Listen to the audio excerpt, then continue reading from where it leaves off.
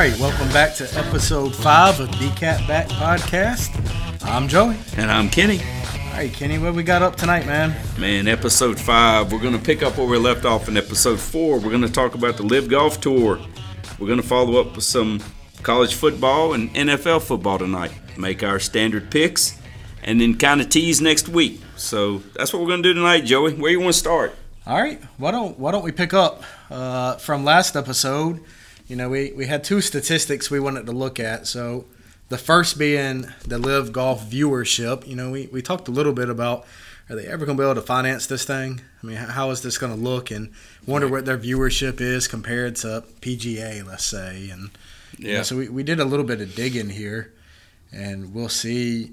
It's kind of surprising, actually. So the first one that we have data on, it looks like they peaked at 116,000 viewers. Wow. Went to Bedminster. Bedminster. Mm-hmm. Yep. They were 115,000, so I mean pretty much the same. Right.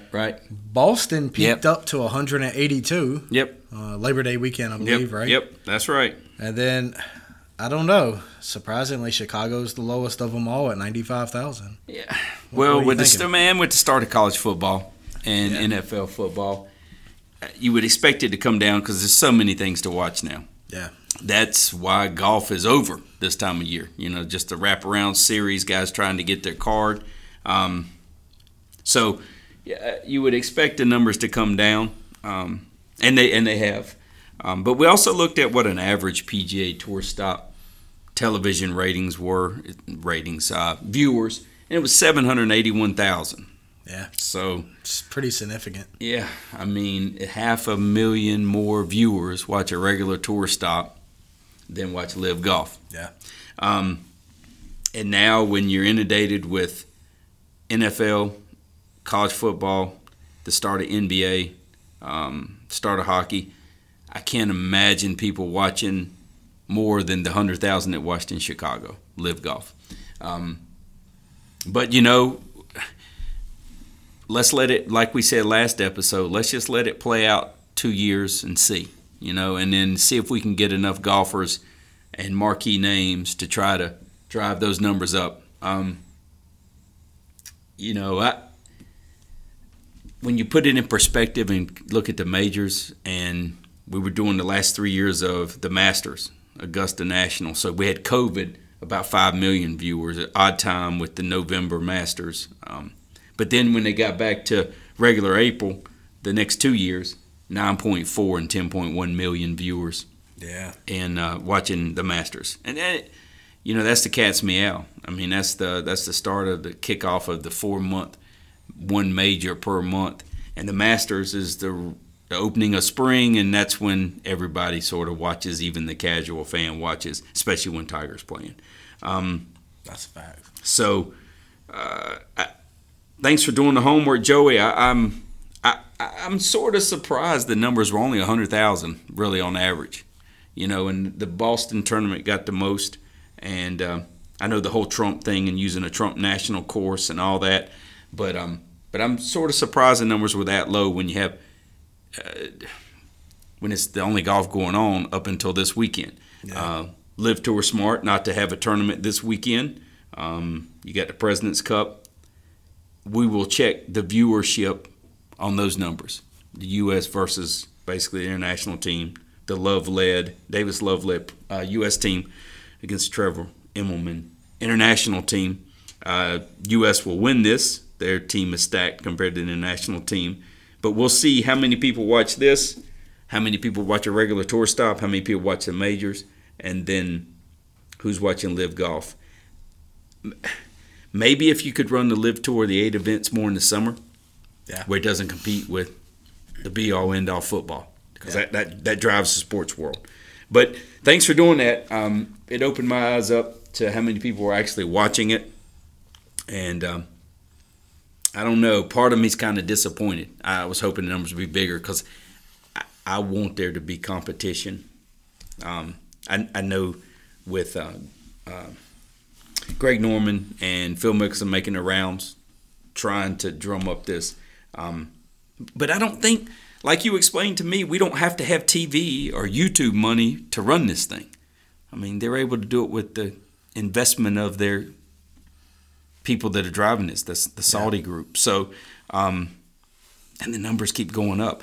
If I was a PGA Tour player, I think I would want the LIV Tour to succeed. Yeah, absolutely. Because I want the money on the PGA Tour to go up. That's right. And damn sure want the money on the LIV Tour to go up, because if I can't be in the top 125 or have sponsors exemptions or play on the PGA Tour, I need an alternative. And I don't want to play somewhere else around the world if I'm a U.S. guy. And I don't want to play minor league golf, Korn Ferry stuff. That's right. So anyway, I'm saddened by the numbers, but when we put some logic to all the stuff that we do when I talk to you, it's football season. Yeah, it is, and I think you're right. It's going to be very interesting to see the viewership with the President's Cup this weekend. Mm-hmm. That's going to be a fair comparison, I think. Because we got football going on, That's and right. we got team golf. Yep. Not as polarizing as U.S. versus Europe and Ryder Cup, but the next best thing. And we don't have Jack Nicklaus as a captain. It's Davis Love. Let's see. And if those numbers are big, they're definitely going to be bigger than the LIV Tour so far. But if they're big, then the LIV Tour might have to just reevaluate how they do some of their stuff. Well, I can tell you, I know the LIV, their narrative, I don't know if I buy into it, but their narrative right now is they're not really worried about the viewership. Mm-hmm. This is their beta test, if you will. Mm-hmm. So they're trying to work out the kinks. Yeah. They're trying to get the golfers. They're trying to make sure all this is going to flow. Right, okay. Because the coming years is really what they're after. So they're paying attention to the viewership, but it's not their end-all, be-all. They're not worrying about it. This is their proof of concept more than anything. Because if it were, they could pay the money to get a TV deal. That's correct. And and that's the obvious difference here between LIV and PGA right now is the TV contracts. LIV's streaming everything. Yeah. PGA is going to pick up hundreds of thousands just because they can be on the golf. That's right. channel. No Golf Network, and then rolling into NBC Sports, which Golf Network does, and then CBS carrying golf. So that alone, just people flipping through channels, you're going to pick up quite a few viewers that way. So I tend to agree. Maybe it's not apples to apples when you're comparing this, but I don't know if I 100% buy into the narrative that we're just in beta. We're not really focusing on the viewers that much right now, because that's the only way this thing can be successful. I don't see any other way out the gate. Mm-hmm. Yeah, and if they ever grow the number of golfers and have cuts and fine tune, get some more stars, then maybe they'll definitely find a way to keep spicing it up. Yeah. And look, these guys that are on that tour are going to be the inaugural class, Yeah. So if it does take off, those guys will look back, the Phil Mickelsons, the Dustin Johnsons, that, hey, we sort of started that, and maybe give an alternative for guys that play professional golf. But anyway. Yeah, and maybe it's just another USFL or another XFL. I mean, you never know. So I hope not, because it's a shame, because the way the PGA Tour is treating the guys that left, they burned their bridges. Not going to come back. And that's why I wish there would be some concession to work around things. But let's just see how it plays out. I was really excited when we finished last episode, and then to see those numbers, it sort of tempered my excitement for the LIV Golf. And as a guy that just watches golf regardless, I want all golf to be successful. So anyway, that's kind of where LIV is, and they're off this week. We'll see President's Cup, and then they'll be back to action on October 7th, and we'll see what happens. But a lot of knee-jerk reactions to those numbers with going against football and being the first year, and old people like me. I was joking with you off air about it took me an hour and 15 minutes to get damn Amazon Prime up so I could watch the NFL, the be-all, end-all, the Chiefs and Chargers. And then all of a sudden I had it on my phone, my iPad, my damn TV. It was everywhere. So the guys that watch golf are old guys like me, and watching it on YouTube and the internet and stuff, because we're used to CBS, NBC, ABC, Fox, ESPN. Easy to click it on. Yeah. So, and I'm used to watching the afternoon golf on Golf Channel and rolling over into national broadcast of one of the main stations, NBC Sports. So so let's just see. Like you said in the last episode, let's work toward where are we in 3 years, and then see how this thing works. Yeah, I'm intrigued to keep my eye on it, and it's going to be an interesting study either way we look at it. Yeah, so. And who would have ever thought we'd in 5 episodes have this much golf? Yeah, still talking about golf. Yeah, I mean, and so you're right. I mean, when you said any discussion is good for LIV golf. Yeah. So, to get out there and do whatever it takes to be talking about LIV golf helps them. Yeah. But let's ride out these last 4 events. Finish their championship. We'll kind of keep our eyes on it. It's going to get put on the back burner with football, but we'll continue to kind of update you guys on LIV golf, and then see what they do for the 2023 season. Yeah. All right. Let's we had one other piece of homework, and this one's a little more fun.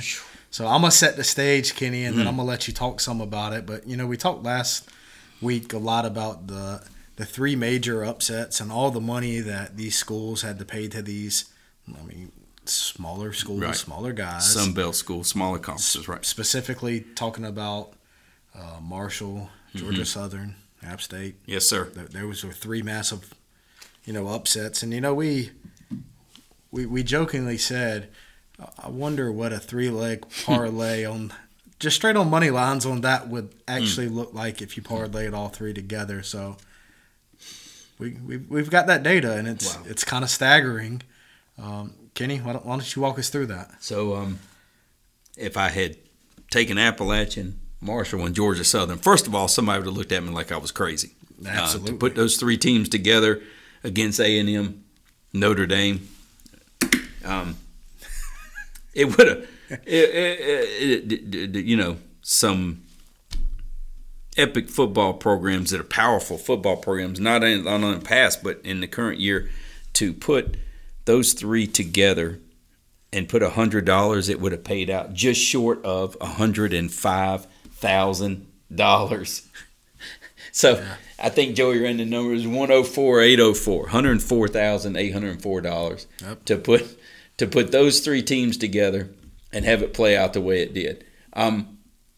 I've sort of shown some disdain or taste for Notre Dame football, so I could have seen putting Notre Dame to lose. I jokingly said a department store beat them. Marshall's, but Marshall beat them, and I could see that. I would have never thought Appalachian goes to College Station and beats Texas A&M. Yeah, nobody would have, but then the little engine that could, they do certain things in the mountains in Boone, and they were able to beat A&M. Just to get those 2 right.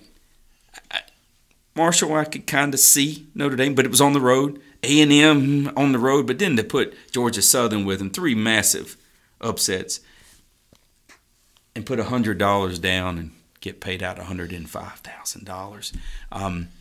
Wow. It feels like a sucker bet, right? And certainly if anybody's going to do it, you would think somebody's doing it against the spreads anyways and not the lines. Yeah. But, holy smokes, man. In hindsight, you would put $100 to make $100,000 any time. And just an aside here, what a 3-week ride for Appalachian. No kidding. Holy smokes. They lose to North Carolina 63-61 at home against UNC Chapel Hill, North Carolina Tar Heels, flagship team of the ACC. Everybody knows. Go by anywhere in the country, you got North Carolina fans, University of North Carolina fans. So they lose that game in a 125-ish point shootout. Then they go to College Station and beat the number 6 team at the time, push them around and beat them. Yep. Then come home, have game day. Everybody's over the moon for them. And have to beat Troy on a Hail Mary at the end of the game. I mean, you can't find more roller coaster of 3 weeks. Absolutely. Than Appalachian State. So, and this is why we love sports. Absolutely, just absolutely. But $100 to make $105,000. If you and I had put the $100 down, all three would have gotten boat raced. Oh, absolutely, absolutely. But it is fun to look at, and I'm glad you did homework, even more homework to do all this work, Joey. But it was good to talk about those games because Appalachian been in our backyard, It's and then it's just good to see what three teams can do, and it led into our NIL discussion and closing the gap between the big boys and the smaller teams. That's right. But now that the excitement of that's let's see how the rest of the season plays out. Not everybody gets in conference play and see how it works. But yeah, unbelievable. $100 to make $100,000. All right. Yeah. All right. So let's since we've kind of peered back from where we were on last episode with our two follow-up actions there. Mm-hmm. Last couple episodes we've talked about a hot topic with Albert Pujols. Oh man, chasing 700. Yep. You went close. 700 or over, and I stayed under. Yeah. Yep. So we're still sitting. Last week we were at what, 698, I think. I think so. This week we're at 698. Yes, sir. So how many games are left? 13 or so. Something like that. Yep. So can he pull off 2 more in 13? Where are we at? What do you think? When we get to the playoffs, the Cardinals will be in the playoffs. So if he doesn't do it in the regular season, the likelihood goes way down, right? Because we have to win, right? Right. Yeah. The Cardinals have to win. And we've already laid out how the postseason works with the 2 byes and the 4 teams, the extra wild card team in Major League Baseball. So we have to hit it in these last couple of weeks. Yeah. At least 2. Because what we got, Bonds, I don't count him. He's over 700, but we're not going to go down the asterisk stuff right now. But Bonds is 1, Aaron 2, Ruth 3, Pujols 4. But we got to get to 700 to be in that 4-man 700 club. That's right. And I heard you and some baseball guys talking over the last week that we've been together outside of here, and intriguing stuff you guys said. If he was at 699. And let's say you were a pitcher that was just pitching the end of the season, weren't going to be in the playoffs. You were just and you were a guy, just caught up in September to play to make a name. Yeah. Would you groove a fastball to be that guy for 700? If you were a Rule 5 guy and you were with whomever and AAA and you had a great year so far and they called you up to pitch in September, wouldn't you want to go down the history books as a guy that gave up 700? Right. So I could see that. I started thinking about that. They may be right. If somebody were caught up in, I don't want to say it's a meaningless game, but the Cardinals have already clinched the division kind of thing, yep. And you get a guy, and it's the Pirates or someone playing them, and you groove a fastball to be 700. Or the other side of the coin is be a whole lot of division games that last week, so you're one of the Cubs or Brewers or in the NL Central on the team, and you were a pitcher that's very good, Hall of Fame kind of thing, what the hell do you care? Fastball down the middle, hit it, be 700. Either way, I got to thinking, so now I'm starting to think he's going to get more fastballs. Cardinals in great shape in their division. He's going to get a lot of at-bats. He may hit 2 more and get to 700. Yeah. I did not think he would because the division race was a little closer when we looked at this. But now the fan in me and my heart takes over, and I want him to get to 700. Of course. He already did the most important thing. He passed A-Rod. Sorry, A-Fraud. So he passed 4th place Alex Rodriguez at 696. Yep. So he's 4th. Old guys like me all about had the same opinion on Bonds, you know. Absolutely. You were already everything you needed to be. Why? But I get it. Well, that's another discussion. Like I said, we'll have later. But Aaron and Ruth, and then Pulse. I really want him to get to 700, and so it's going to be nice every night. We're going to get live look-ins at every at bat. So if you're a pitcher here late in the season, let's just say you're in the last game of the season, yeah, and you're a pitcher. Are you going to float him one to try to help him get there? Or are you going to be the asshole that strikes him out? Oh, I know. And you know what? That's such an internal I know. conflict. It is crazy, man. I think about it because we're anti everybody get a trophy Oh, absolutely. You play to win. Yeah. We're all professionals. We don't kiss and hug before the game. We don't pull Magic Johnson, Isaiah Thomas stuff. I'm out to beat you, right? Yeah. But it's a first ballot Hall of Fame guy, and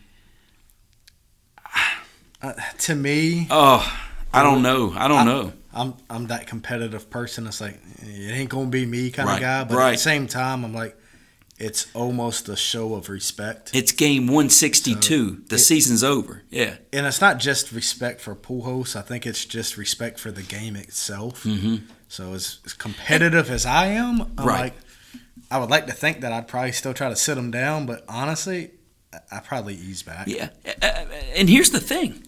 We know with baseball, all the kids we've seen play, the people we've been associated with playing baseball, even if you know it's a fastball, and you know it's going to be down the middle, it's a round ball, round bat, still got to square it up, makes no damn sense. Be on time. And hit it 340 to 400 feet. Yeah. It's still hard. It's still hard. It is. And so a guy could say, I didn't groove him a fastball. Yep. And those damn guys throw so hard, the ball's moving anyway. Nothing's really flat. No. And so if he hits it, I'm excited. It would be difficult. I'm a professional athlete. My job is to get you out. Yeah. That's my job as a pitcher, to get outs. I don't know. And how would you know somebody's intention? Yeah. Other than if you throw at somebody's helmet or head. Of course. So some things are obvious, some aren't. So I throw a fastball, 2-0. But people do that anyway. Mm-hmm. And he hits it 400 feet, number 700. Confetti falls, fireworks go off, everybody's excited. I don't have a problem with that. I don't think I do either. And now, if it's game 162 and the winner of the game goes to the postseason, the other team doesn't. Yeah. Yeah, I'm sitting them down. Me too. I'm doing everything in my power to sit them down. And he would understand that, right? Guy's been in the league this long, understands that. It gets back to what I just said a second ago. It's respect for the game. Absolutely. I respect the game enough to say if it's a meaningless game, I probably ease back to give Pujols a shot. Mm-hmm. I'm not going to lollipop one to him, but also I respect the game enough to know if something's on the line, I'm coming for you. Or if the Cardinals have to beat that team because that team has a chance to be the third wild card, and That's right. and you would hate for the other team to win their game and you lay down, and the other managers call you in the offseason and say, hey, I really appreciate game 162. You guys didn't damn try at all, and we win, and you allow the other team we were competing with. That will come around to bite you. Yeah. Was it 2011? I remember they were doing simulcast. The Orioles were beating the Red Sox, and the Yankees were laying down to the Rays, and the Rays got in, and I think the Red Sox got left out. I remember that. They're very frustrating, you know. That was Buck Showalter taking over the Orioles there at the end of 11, and I remember the Orioles beat the Red Sox, and the Yankees did not play their A squad, and they lose to the Rays. Rays get in, Red Sox don't, and in the Yankees' defense, it was like, look, we had already clinched. We could play who we wanted to play. Yeah. And I remember people, what you just said, is the integrity of the game damaged by doing that, right. But hell, now we're changing the rules where if the best way to get you out is to put all 7 defenders on the right side of the infield and have a pitcher and a catcher, and you're taking that away from me. Major League Baseball say, no shifts, can't do that. So I don't know. Integrity of the game is a topic we'll discuss in the off season. Absolutely. About is, but back to your original. I want it. But 13 games. And you get, 4 at-bats a game times 13 is 52 at-bats. Got to hit 2 home runs. 13 times 4 is 52. Yeah. I want him to, but now it's, but I also want him stuck on 698 so I can say, I told you it was 698. And then you'll say, well, he'll come back and play 1 month to hit 2 next year. Yep. Cabrera's coming back, so we'll just see. Who knows? But speaking of home runs, I had to endure the end of the damn Yankees game. Every time damn Judge comes to the plate, we're looking everything. Stop the world. We got to hit 61 to Ty Maris, and And then 62 to break it. So he hit 60 last night, right? Yeah. So Judge is at 60. So we got 2 home run stories in Major League Baseball. Chicks dig the long ball, and he hits 2 more, right, in the last dozen games for the Yankees. Hell, he could hit 2 more tomorrow. That's what I figured. And look, different situation. I know we do this for entertainment purposes only. We talk about spreads and gambling and stuff like that. But hell, yesterday against the Pirates, to hit a home run, it was plus 150. Yeah. I mean, so they expected him to hit a home run, and guess what? He hit a home run. That's right. And I'm like, holy cow. It's just a different world. We're betting and gambling in real time today, where you were doing stuff when I was growing up and waiting on the damn box scores in the paper the next day. That's right. So, very different. So you're pretty confident in 62. I am too, I think, with Judge. I think so. Yeah. You know, we watched it live just a few minutes ago of his at-bat and a 4-ball walk. so one side you're like, they do it on purpose because I ain't going to be number 61. See? But there's a difference between Judge and Pujols, right? He's already said he's going away. That's right. And look, I know we had the long discussion about you think Giants, this and that, the Yankees, they'll back up the Brinks truck and pay him to keep him. I've heard more and more chatter.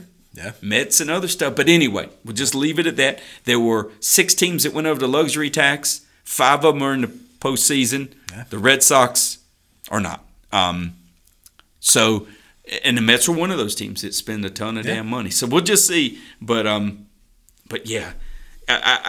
So as they threw ball, it was either ball 2 or ball 3. Mm-hmm. The fans booed. Boo. Oh, yeah. Booed. I expect to see more of that as pressure. Throw him a damn fastball. How many times on a 2-0 count do you see? Straight fastball. Exactly. And he threw it just 6 inches outside of the zone. That's right. Where you'd be in the other batter's box to hit it. Yeah, that's right. Even Kyle was like, what the hell? You know, I mean, we can't. It's just different. You know, when it's Pujols, same thing. They're going to boo and stuff. I think the pitcher's more apt to throw it. It is. We're chasing 2 home run stories right here coming into the final stretch of the season. Yeah. And we're both guilty of it right now, too. It's like one of them is like, go Pujols, go. Yeah. The other one's like, can you imagine if Judge don't get it? Exactly. Yeah. Yeah, you're right. You're exactly right. But, and you know, of all the Yankees, Judge is like a Jeter, you know. Yeah. I'm okay with him, you know. Well-liked guy. Yeah. Does a lot of great things. Yeah. And just so I guess I kind of want 4 home runs. I want 2 for Pujols to get to 700, and I want 2 from Judge to get to 60. Yeah, it's good for the game. Yeah. Good for the brand. Exciting to watch. Yep. Why not? I know. And look, the Sosa-McGuire thing had us sucked in, right? Absolutely. We watched the hell out of that. And every night we're watching Sosa hit 1 and McGuire hit 1, and then them hugging each other and all the fist bumps at first base and all the stuff. Huge deal. And we didn't care that they were all on steroids. Yeah. I mean, it was, you know, the chase for 61, and there we go. And then Bonds hit 73 in his year. So, you know, but this is a Yankees thing, and the Yankees are a brand like the Cowboys, the Dodgers, and whatever. Yeah. I'm okay. Judge hit 62, which I think he will. I just think he will. I think so, too. And Pujols, we want for nostalgic purposes for him to have 700, to be in that club with Bonds, Astros, Aaron, and Ruth, and then Pujols. I mean, I got Astros for Ruth. I mean, of course. I mean, damn. I mean, traveling secretaries were playing. But I mean, Yankees had a payroll and stuff. I mean, yeah. Different game. Anyway, but let's get 4 guys with 700 home runs. All right. So, how about the kid last night? Got home run number 60 from Judge. And I call him a kid. He's 20 years old. Yeah. And never hesitated. Said, it's not my ball. Mm-hmm. He asked for nothing. Correct. He just wanted to make sure Judge got the ball back. And his take on it was, you know, this is a huge accomplishment. Mm-hmm. This is Aaron Judge's accomplishment. Mm-hmm. I don't deserve this ball. He does. Okay. So, my question is, honorable thing, or is the kid batshit crazy? Oh, man, the internal struggle for Or being both. the pitcher. Right. You got to be a little of both because, look, you're in today's world, everybody wants something, right? Yeah. It's a me-centric world. Me first. I think the kid goes with, I got the ball. It's number 60. Ties Ruth, one behind Marist. It's 60. It's a round number. I'm going to give it to Judge. Yeah. I'm a Yankees fan. I give him the ball. I'm pretty certain I'm getting a bat signed and a jersey signed. He would just, because Judge has always done the right thing too. I'm going to get stuff I don't have to ask for. It's sort of implied. Here, I work my way to back up. And the Yankees are a big enough brand where they're going to want the positive media out of it anyways. Yeah, and the 62 ball. We're going to have an issue because if my ass catches it, I get it to him and the Yankees, Boone, and I get it to him because, yes, it's his accomplishment. And we've been chasing home run balls for our kids forever, right? Forever, yeah. And putting dates on them and doing our own certification, of the ball, right? We date, number, whatever, off whomever, final score of the game and whatever. So I get the ball back to the Yankees because I wanted to get to Judge because in that instance I'm a fan and it's bigger than me and I get it to him. And I think when he gets 62 and I'm not holding it hostage, I get the jersey, I get the bat, I get other nonsense from the Yankees. But then I say, man, give me the inside track. You going to sign with somebody else? but anyway, the kid did the right thing. He did the right thing. You get the ball back to the guy. It's his thing. It's not yours. You're just a damn fan that bought a ticket and happened to be sitting in a seat where the ball landed and an unathletic dude in front of you couldn't come up with it. So you get it, you give it, and he gives you stuff. Yeah. And that's super cool. You don't have to be Steve Bartman, and have the nonsense happen that happened to him. That's right. Just get the ball back. And if Judge is a complete tool and you get nothing, it'll come out. It'll work its way out. And he wouldn't do that. Done nothing to think that he would do something like that. So it was the right thing. It was. I think I saw the kid got to meet Judge. And got to do a picture with him. Got a bat, jersey. That's cool. And it's a feel-good story. So. Yeah, and that's what you want. But kudos to the kid for not trying to hold it hostage. Yeah. That's. Yeah. I think it's honorable. Yeah, I struggled with those guys back in the day. Got lots of sports memorabilia. Love signed stuff. Yeah, me too. But I struggled with those guys that pushed their kid to the front with a ball. And as soon as the kid comes back, kid didn't know who the hell the guy was. Yeah. And then takes it and it's on whatever you can sell it on back then, but today. That's right. Especially for guys like me that want to do the right thing. You just get stuff because you want it, Signed memorabilia. So, anyway, kid did the right thing. He's not crazy. Well, if he's a Yankees fan, he's crazy. But there is that. Yeah. So anyway, 62 for Judge. I hope we get 700 for Albert, and watch the baseball season kind of wind down and see how the playoffs play out. I think we're about to get seeding here in a minute with teams getting eliminated, so we can jump back on the baseball when the playoffs start here in a second. Yeah, every day we draw closer to seeing how it ends. Yeah, so. And then, can we make the podcast any longer? But when we have baseball playoffs and we're doing pro and college football, we'll just do an all-day episode. Yeah, there you go. We'll just do all-day episodes. But where you want to turn this thing to? We followed up with the golf, baseball. I know next week we start preseason hockey. We got NBA preseason and stuff, but we probably need to get on with some college football, don't we? Yeah. Why don't we take a look at that? So let's see, officially week 4? Is that right? I guess we So we had some week zeros. So there are some 3-0 teams. So we got week 4, I guess. I can't number anything anymore because of the way they do things. But yeah, that's right. Well, why don't we take a look at the top 25? Okay. Been a few moves through there, nothing too catastrophic, but.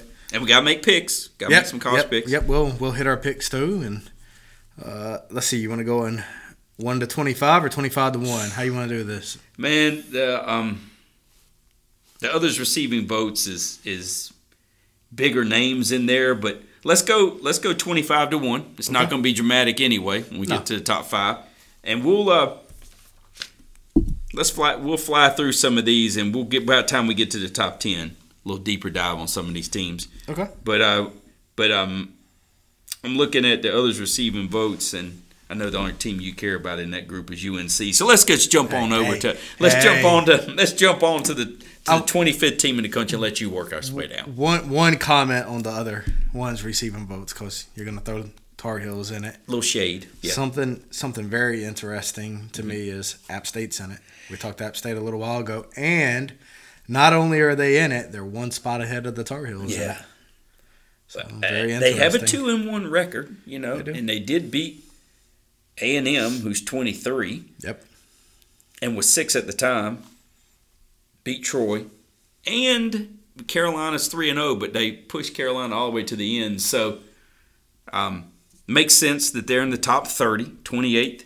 If you rank the teams all the way out to the others receiving votes, 28. And then they get into conference play and should do well, So I fully expect them to. Yeah, and I don't discount them like other people do. I think State starts a home and home with them. NC State starts a home and home with them next year or the year after. So, but anyway, yeah, of those other teams, those 5 receiving votes, 26 through 30 from Michigan State, Florida State, Appalachian, UNC, and Washington State. I think you're right. The biggest highlight of that is the Mountaineers of Appalachian State. So. But yeah, you start us down 25-1, and we'll kind of touch base on the top 25. We'll kind of see where the polls have everybody ranked, and then we'll highlight a few. I guess we were doing 3 and 3. Let's try to do maybe 4 college games this week. Kind of step it up we'll some. Step it up one. I think that's fair. And we'll do that after we kind of run down the top 25. We'll make our picks for entertainment purposes only. So starting at number 25. Yes, sir. Let's we got Miami. Mm-hmm. ACC. It's a 2-1 record. Yeah. So fair at 25, a little too low, a little too high. Yeah, they didn't show me much, man. I don't think so. At A&M, they were flat 9 points, and I like TVD, the quarterback and stuff, but I don't know. They may win the Coastal of the Atlantic Coast Conference, but I just. Nothing exciting. And every talking head I've seen since Saturday was kind of the same way, just sort of flat. Yeah, very average. Yep. So the crystal ball era started 2-1 and sort of not much different than the Manny Diaz years. So anyway. Yeah, that's right. All right, 24, another SEC school. Yep. Pitt. 20, let's see, they're 2-1. Yep, that'd be the team that fights Miami in the Coastal to win the other half of the ACC. Yeah, so they're right where they need to be, side by side. I agree. 23, the Aggies. Wow. So sitting at 2-1. Guess you can chalk it up to a recovery last week. Yep, a little bounce back to at least beat a ranked team. Yeah. Not as big of a win as I think either one of us expected, but especially when we started the preseason preview with them 6 in the country. And we were already fired up about the damn Alabama game, and Appalachian took a lot of starch out of that. So absolutely. And we really thought that they would bounce back and sort of manhandle Miami at home. 17-9 doesn't. Yeah, I'm saying we're sitting here saying Miami came out flat, didn't really show us much, and you beat them 17-9. Damn. So, yeah, I know. Yeah. 22. Woo, hook 'em horns. Your boys. Texas. Look, I had just said last week, don't pull a damn Texas and come out flat and struggle and play Alabama close and then have and they for the first half look like they do it all the time. Yeah. But did stretch their legs and they won. That's where they should be.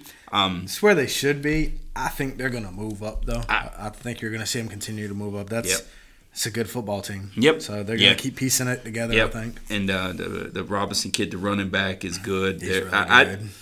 But it's different, man. It's damn Big 12 football. When they're in that Southeastern Conference, you come out flat against Alabama, it's 28-0, dude. I know they just played Alabama and played them very, very well, but that was a one-off, You're fired up when Alabama comes to town. SEC football, this time next year we're having this discussion, it's Georgia, Alabama, Mississippi. So anyway, but I agree. I'd like to see Texas be the Texas of old. So, yep. Okay. 21's another ACC team. So ACC getting a little more love than maybe typical in top 25. You got Wake Forest. Yeah, well, we'll check back in 72 hours. That's right. I think we're gonna talk a little bit more about this game here shortly. Yep. So Appalachian may get a shot in the top 25 here in a minute because there may be some team vacating that. But we'll see. Sam Hartman's good, man. He's 30 damn years old. Been in college since the 90s. I mean, with COVID. Look. They're the oldest damn team in football. Look it up. Yeah. Look at Wake Forest. They got one offensive lineman in his 7th year because of COVID. Holy hell. Redshirt year, 4 years to play, and now you get 2 extra ones because of COVID? What the hell? A 25-year-old ought not be pushing an 18-year-old around.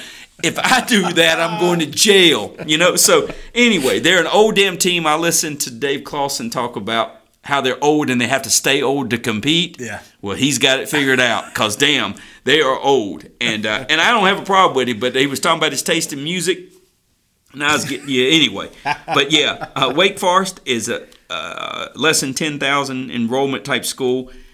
It's the damnedest thing to go over there and play in Winston-Salem, though. It is.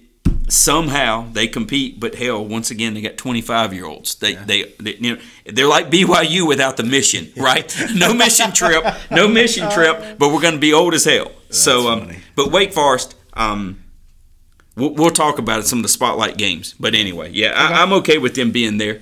I am for now. Yeah. Florida at 20.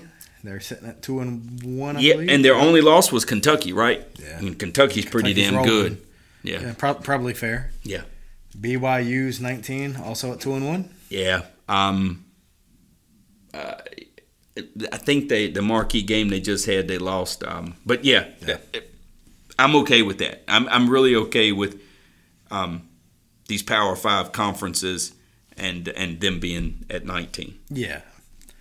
All right, so 19's kind of interesting. So yeah, we So we at 18 got 18. Washington, the Huskies. Yeah. So went from not ranked to number 18, 3-0. 3-0 does that. And I think I should have written it down a minute ago when you were going over this, but Washington may have just beat BYU. But BYU, we got ACC, SEC, Pac-12, all power conferences really.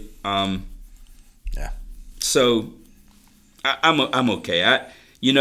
I jokingly said a couple episodes ago about nobody watches this West Coast football late at night, but Washington to be 18 at 3-0 completely deserves that. But yeah, I think so. You're going to get full throttle into conference play here in a minute, and we'll see what they have. Yep.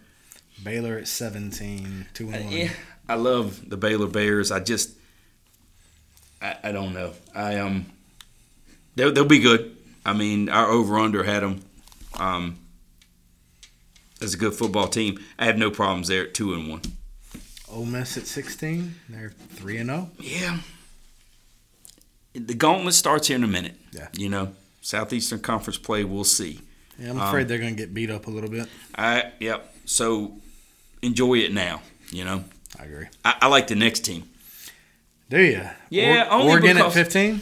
Only because you got boat raced by Georgia. Yeah. First game of the year, Dan Lanning, new coach, got pummeled. And now we've realized Georgia's pretty damn good, right? But to have Oregon at 15, I'm okay with that. And that Pac-12, let's just see how Oregon. Yeah. Because I wouldn't be surprised if they're not there at the end of the year winning that. The better Georgia looks, the better it is. Yeah, you're right. As they mercy rule people, that loss won't look so bad. But yeah, I'm okay with everything to this point because the teams I'm looking to expect to be ahead of these teams right now. Remember, this is early in the season, quarter of the way through the season. The teams I expect to see are better than these teams we mentioned so far. Yeah. Because there's really, really no surprise here in this group. Yeah. Other than A&M being probably lower than they. They're probably a little lower, yeah. But they deserve it. You lose at home to Appalachia. Yeah, that's what happens. You got a lot of earning back and proving to do. You're not very trustworthy right now. Yeah, I agree. So 14 Penn State. So this is another fairly big jump. They were 22 last week. They're sitting at 3-0 and 14th in the country. That's an 8-point jump. I did not like it when we were going down the top 25 at the beginning of the year for you to leave Penn State out. Yeah. The Iowas, the Penn States that were left out. I was Good start. And so, but there's two games that matter. Michigan, Ohio State kind of thing. So it's early. But I like where Penn State is 3-0. I like Penn State ahead of all these teams by what they've done so far in the season. So let's give it time, because in these Power 5 conferences, your schedule will be who you are when this thing's all done. Yeah, that's right. All right, 13 we have Utah. So only up one spot from last week. That was it. 2-1. I think that was it. I think it was BYU Utah. Yeah, I think that's what it was. Right. That's exactly what it was. Yeah. And I'm okay. You remember when we said the Pac-12 winner's probably not getting into the college football playoffs anyway? Yeah. With 4 teams. That's right. So I'm okay. Whatever you do, as long as it's not number 5 in the country, you're probably out. But if I massaged this list or moved it around some, the 3-0 Penn State might be ahead of the 2-1 Utah. Probably so, but even in this poll, I mean, they're back to back. Yeah, that's right. It's fair. And let's let it. It's going to play itself out. That's right. Denny Green was like, Minnesota Vikings coach was like, "You are what your record says you are." Yeah, absolutely. It is. And Bill Belichick's really big on that too, where they say, "Well, good loss, no such thing." That's right. Still a loss. It's still a loss. Yeah. So when you look back in the record books, and nobody remembers the moral victories. Yeah, nobody cares about a good loss. You think Jimbo Fisher's thrilled about losing to Appalachian State? No. Who cares about the feel-good story and the $1.5 million check and all that and game day and all that? He doesn't give a rat's ass. He wants to go 12-0. Every feel-good story has a villain on the other side. So. That's true. You're exactly right. Yeah, and we get so wrapped up in the underdog or the feel-good piece, we forget about the other sideline or the other corner or the other whatever. Absolutely. Yeah. You're right. We never stop and count to 10 and look at the other side. We're just caught up in the confetti and the winner. We never look to the team that's lost or the player that's lost or whatever's on the other side. So, okay. So as we've done 25 down to 13, these 13 teams, I'm okay with these. Yeah, I am too. And let's let it play out. Now we're about to get on the peripheral of the top 10. So this is where it could really start to matter, because if you want to play in that Final Four, you got to win. You have to win, and you have to be right about here to have a shot, because there aren't a lot of teams in front of you in this group losing a bunch. Yeah. Number 12. Your NC State Wolfpack. I hear you. Go Wolfpack. Everybody from this point on is 3-0, so Wolfpack just at number 12? Too high, too low? Right where they belong? Maybe too high. You beat Texas Tech. Texas Tech, too high as far as probably shouldn't be 12. I'd have them a touch back further, like 15 to 18. Only That's because where my head is. They beat Charleston. They didn't beat East Carolina. They got given that game. Yep. Got missed an extra point in the field goal. Very lucky. But in their defense, they boat raced Charleston Southern, which they should. Yep. And then they had a decent name off a Houston win. Texas Tech beat Houston. Correct. A team you liked in preseason kind of thing. Got the old West Virginia coach there. So Houston's good, and Texas Tech beat them coming into Raleigh with a lot of momentum, and State handled them. 2-score game, but it didn't feel. It kind of felt. State had a fumble at the guy poked the ball out. He pulled a Don Beebe or whoever that was. Yeah. Leon Lett, where he got the ball knocked out through the end zone. Could have been another score, but coulda, woulda, shouldas. Don't really matter, but they've won 3 games. Yeah. That's all you're supposed to do is keep winning. So I wouldn't have them this high because I'm an NC State guy. But woe is me, NC State. When's the other shoe going to drop? But 3-0, and the people they're surrounded with at 3-0, that's where they probably should be. Yeah, I agree. But I think if you put Penn State on the field with them right now, Penn State probably wins that There game. you go. Yeah. Yep. I think so. But let's let it play out. I can live with this for now. And the boys in Raleigh ought to roll around in and be excited because I got one more cupcake with the Huskies of UConn, and then shit gets real. That's right. So, so now we're one away from the top 10. Who we got? Tennessee. And they went Rocky Top, you will there always you be. There you go. They went 15 to 11. Yep. So 3-0 as well. Yeah. So all these teams in the top 10. Right where they belong. Yep. Every one of these Southeastern Conference teams has my ultimate respect, and if they are in the top 10, they deserve it at the end of the season. Yeah. Because their schedule there's no Mickey Mouse in their schedule. Yeah, I completely agree. All right, so top 10. we can massage just a little bit more. Okay. So number 10, we have Arkansas. Southeastern Conference football. They were also number 10 last week, so no movement. Yep. So they have A&M this week, right? Yep. And they're at College Station. Mm-hmm. How the hell is A&M getting all these damn home games? I don't know. Strong start to the season for them. I mean, dang. It's a shame they're 2-1. Yeah, you play every game at home. You ought to not lose. Well, rubber meets the road, right? Yeah. If Arkansas is any good, they go down there and do what Appalachian State did. Yeah. I watched A&M Miami.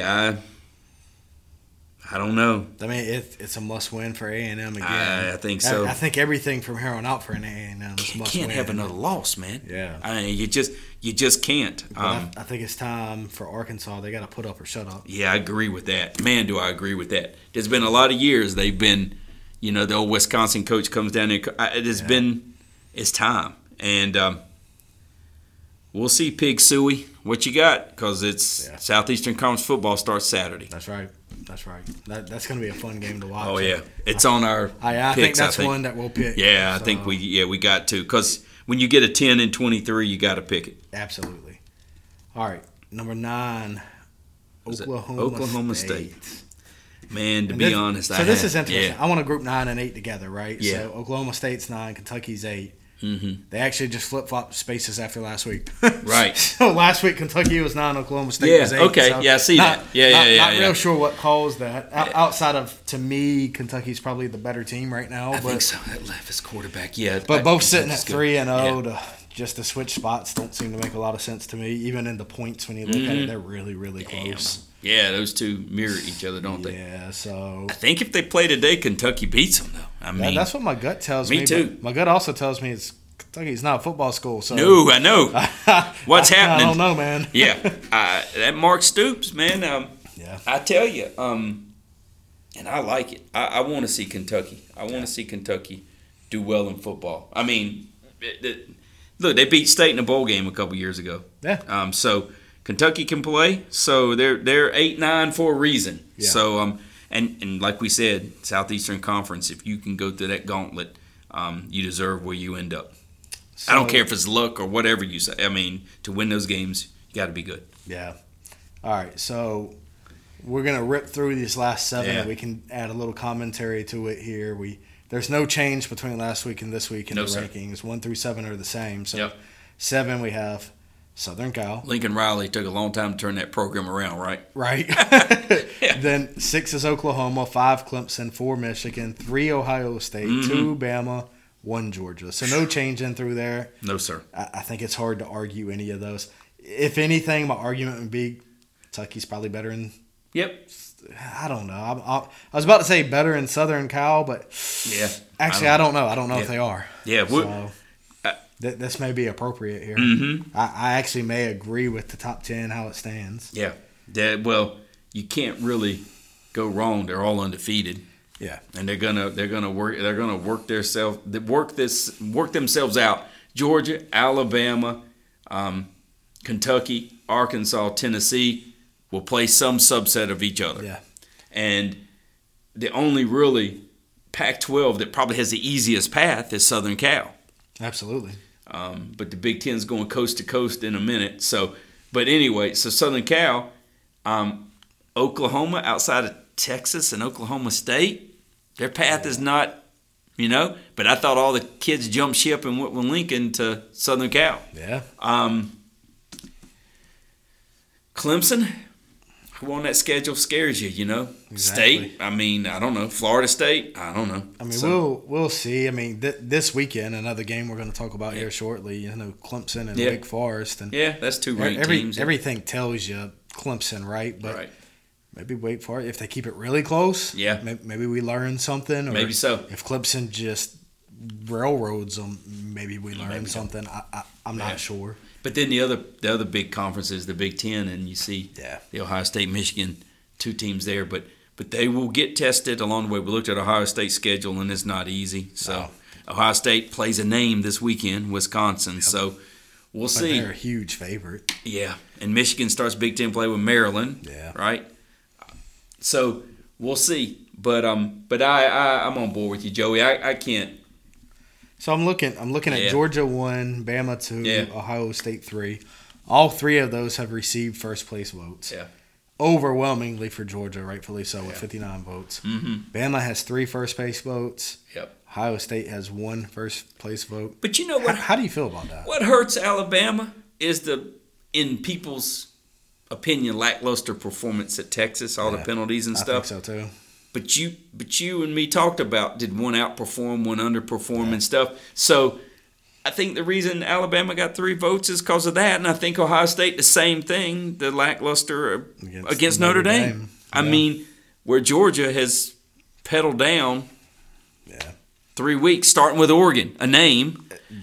Ranked number 15. And pushed them around. Yeah. And to Oregon's credit, they got up off the mat. And so I don't have a problem with that. Especially since Georgia and Alabama will settle it on the field, And then if they don't settle it, if you don't feel settled in the regular season, they probably end up playing in the SEC championship, and we'll do it again like we did last year and see what happens. Yep. And I think that's the obvious 1 and 2. Ohio State's probably the obvious 3. And Michigan and Ohio State will work there. I just think the easier path, if those 4 beat each other up, Clemson, Oklahoma, and Southern Cal be sitting there with a schedule that's not as overwhelming as those 4. Yeah. And let somebody in those top 4 slip up twice, and that's your entry for Clemson, Oklahoma, Southern Cal, and they start releasing those rankings, the top 8 or whatever, toward the 8th-ish game of the season or so. Yeah. And last month, they start releasing those. And so, let's see. I don't have any issue with those because we're going into the 4th game of the season for most schools. Yeah. It'll work itself out. I'm going to ask you a question. It's going to pull on your heartstrings a little bit. Yes, sir. Is the Wolfpack going to crack the top 10 this season? Well, the only way I could see that would be because they got Clemson right around the corner. The only way would they just mercy rule Connecticut this weekend and you have somebody lose there. So let's say, it's a very real possibility Arkansas loses to A&M. Yep. State runs through UConn, as they should. Yeah, be no surprise there. Do they leapfrog Tennessee to get to the top 10? Or we'll see. Is it going to take 2 losses ahead of them to be able to get up there? Probably so, because they hadn't played anybody but Texas Tech. Yeah. And then when we were knocking Alabama and Ohio State for average performances against Texas and Notre Dame respectively, damn, State laid an egg in Greenville. Absolutely. Got lucky in every shape. They got lucky in every sense of the word to beat East Carolina by 1. So they're going to need some to look. But now look, if their asses beat UConn and Clemson takes care of Wake Forest and they're both 4-0, the next Saturday, October 1st, there's your shot, boys. Yeah. You're at Clemson. Again, go down there and beat them. Yeah. Your ass will be in the top 10. That's right. You go down there and get beat 38-17, your ass do like A&M. Yeah. fall to 20th in the country and let's rah so we can go to the damn Papa John's Bowl, Go 10-2, 9-3, So I you know what? It's about damn time though. You've been talking all this. We're guys that put our damn hands in the dirt, and that's the school we are, and here we are. Well, then go do it. Yeah. And no better place to do it than in Death Valley. Absolutely. You get a 4-0 Clemson team, a 4-0 NC State team. Game day may be there. Yeah. You want the spotlight? Purple uniform, 7:30 on ESPN on a Saturday night? Yep. Go figure it out. Yep. Yeah. Let's go. So yeah, let's see. So to answer your question, you got every opportunity a week from Saturday. The only thing standing in the way is you. Yeah. Oh yeah. So, yeah. That's a me problem, not a you problem. That's right. I got to come to play, and I have to. I know what I have to do. If I beat Clemson, I'll be in the top 10. Nah, absolutely. Yeah. So if you don't do it, there's nobody to blame but you in that mirror. Yeah. That's you. You just didn't. You didn't go down there and do what you said you could do. So let's say Clemson drops that game. Any shot at the playoffs? or is the ACC's chance NC State or bust? At that point, I don't know, man. The schedule's going to be so strong for the Alabama-Georgia team loser that doesn't get that they're one loss. If they win their conference championship, they're right back in the discussion of 4. I really think the ACC, the Pac-12, and Big 12 are really counting on you got to kind of be undefeated. I think so. Because SEC and Big 10, when I got some subset of Michigan, Ohio State, Alabama, Georgia, Kentucky even. Yeah. And then you got Arkansas and Tennessee lurking. Those teams kind of got to go undefeated, man. The reason they're the only team from their conference in the damn top 10 is because the conference blows. That's right. So you got to go undefeated. And I don't know why it's taking so damn people long to figure this out. It burns my ass all the time. NC State, Dabo Swinney goes down there to Clemson, and in 8 years he hasn't played for national titles, right? Wins 2 out of 4. Don't reinvent the damn wheel. Do exactly what he did. Just do it. What the? Yeah. How stupid are we to watch stuff and not do anything about it? Yeah. I don't know. I don't know. But the reason you got out of the top 11, 1, 2, 3, 4, 5 SEC schools is because they're good at fucking football. Yeah, all of them. That's been a common theme on this podcast. It ain't rocket science, you know. Yeah. God, it just burns me up. Just figure it out. Yeah. I don't know. I look at it, and so Clemson, you better go undefeated. You lose to State, you probably don't deserve to be in there. Yeah. So you beat Wake Forest, and you beat North Carolina, and who gives a yeah. Carolina Alabama has a JV football team at Wake. Yeah. They're playing tag on defense in Chapel Hill. You know, they're grabbing flags. You know, the flag football. So, you know, the reason these teams are good, these conferences are good, is because and they're trying to beat Alabama's and Georgia's. Yeah. We have the blueprint. Don't take a week off. No, they got a blueprint in their conference, and that's what they're trying to do. Yeah. And then you got the ACC, you have one-offs all the time. Hell, if it weren't for Clemson, who would you have there? Yeah, it looks like Oklahoma. Yeah, and not another ACC school, yeah, right? Definitely not. And the Big 12 and Pac-12 are struggling with the same identity crisis. Yeah. And that's why when we talked about episode 1, if we ever go to 50 football teams running the show, I know the NCAA is trying to keep itself together with expanding the playoffs. Yeah. But damn, if you don't follow this model, then you're going to be left out. You're already getting left out. You got 5 Southeastern Conference teams in the top 12. So half. That's an interesting point. Let's pull that really quickly. So week 4, they're going to expand to 12 teams in the near future. Right. Draw your line right there. So your Wolfpack's in. Yep. So from 12 up. Yep. Anybody got a chance outside of 1, 2, 3? Because all of a sudden I'm looking at this. Do they have a chance? I don't know, right? Right. But I'm looking at this and I'm like, okay, State's good. Mm-hmm. Tennessee's good. Mm-hmm. Arkansas could be really good. Correct. Oklahoma State, we'll see. Mm-hmm. Kentucky showed that. Right. Wow. Mm-hmm. They already beat Florida. So USC, Oklahoma. All right. One of those guys has a shot to upset one of the big dogs, and I don't care which one it is. In one game, you're exactly right. So all of a sudden, maybe the 12-team playoff ain't a bad idea. I know. And look, once you get to 13, 14, 15, let's see how this thing, because we were going to revisit this when the regular season's over before the bowl season starts. Yeah. But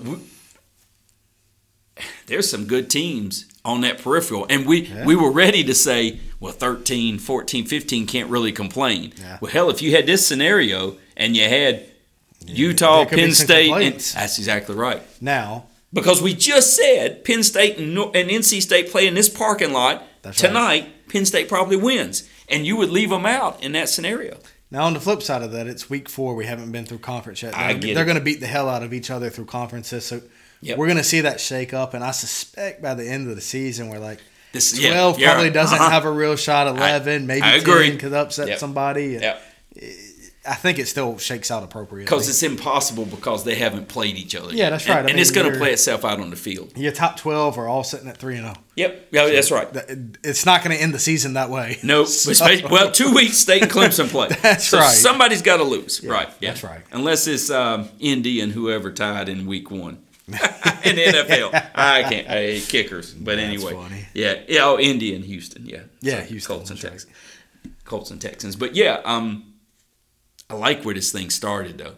I like this many undefeated teams in the top 25, and a lot of teams with that hope, Yeah. So, but now it happens. Here we go. We go and get into conference play. Yeah, it's time. Next 2 weeks are going to mean everything. Absolutely. I can't wait to see it because this is why we love Saturdays so much. Well, I guess Thursday, Fridays, and Saturdays now. Football, baby.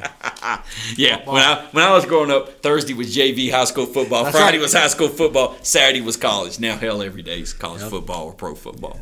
And that's why the LIV Golf got 95,000 viewers on this tournament. Well, to be honest with you, if you had LIV Golf in Chicago or you had Alabama and Georgia to watch, you're probably watching Alabama, Georgia. There ain't no probably to it. I'm watching Alabama, Georgia, almost anything else on. You got Tampa Bay against Green Bay in the NFL. Yeah. You're watching that.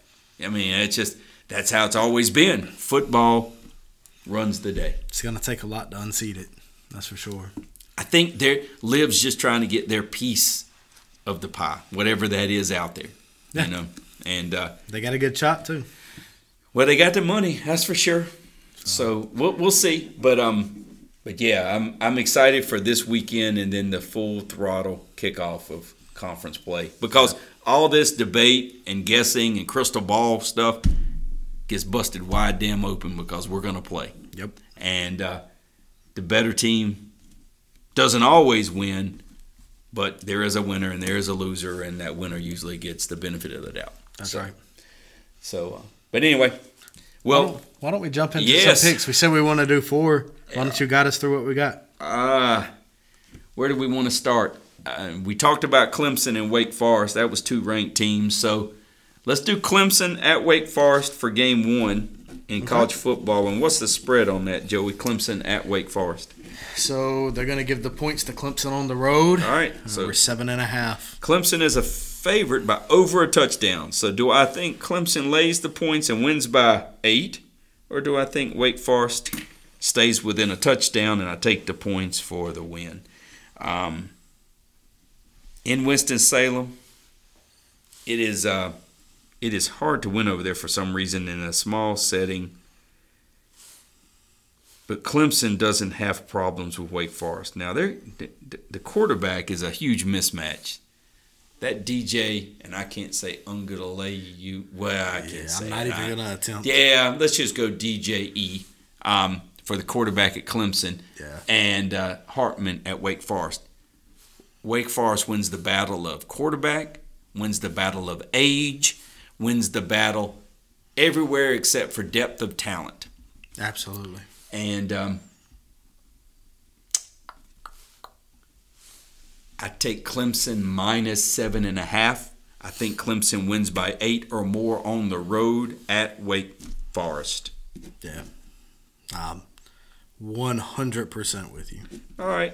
Joey and Kenny, for entertainment purposes. Which I'm sure we've missed that. We've track record ain't too strong. Nope. And when we pick the same, not so good. It's your damn fault. I know. Look, we hit the highlights really well. We got the damn Buffalo Bills circle. So we got some things spot on, but we got some stuff way off. But we're gonna right the ship. It's early in the season, man. It's early in the season. We'll be good. We'll be as good as the ESPN talking heads. Don't you worry. Oh, I'm not worried about them. We're about Stephen A. right now, baby. Yeah, we're right at 500 a couple weeks into this, and we're not picking every game because we're not picking. There's some slam dunks, right? There's some games you could pick. But anyway, where you want to go second in college football? So we got Clemson at Wake Forest. We both take Clemson to cover and win by more than 7.5. Yeah. So Hills do for All right, this is going, I guess, hurt a little bit, man.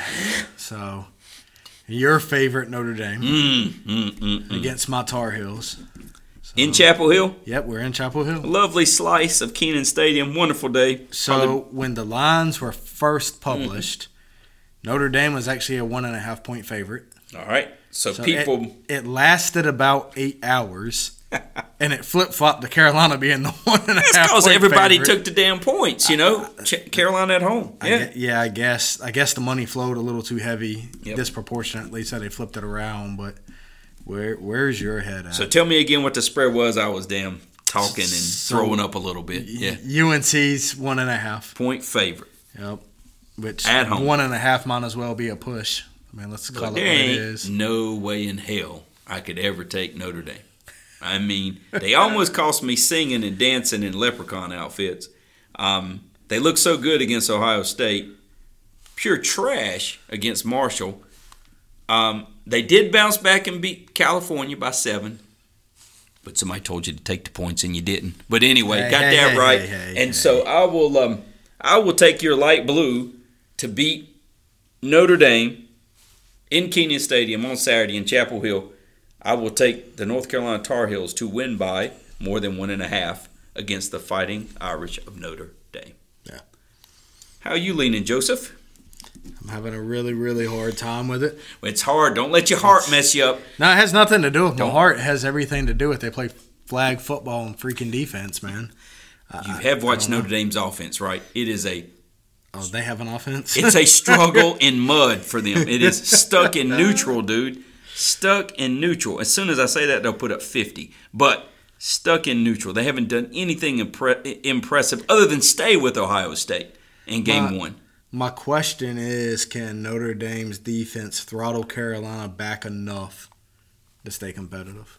And that's where I struggle a little bit, honestly. My gut tells me Carolina's going to win the game. Yeah. 1.5 points ain't much either way. I mean, it's at home. I said, it might as well be a push. But yep. It's at home. Your Tar Heels hadn't lost, dude. Everybody said they couldn't win on the road. They've won on the road.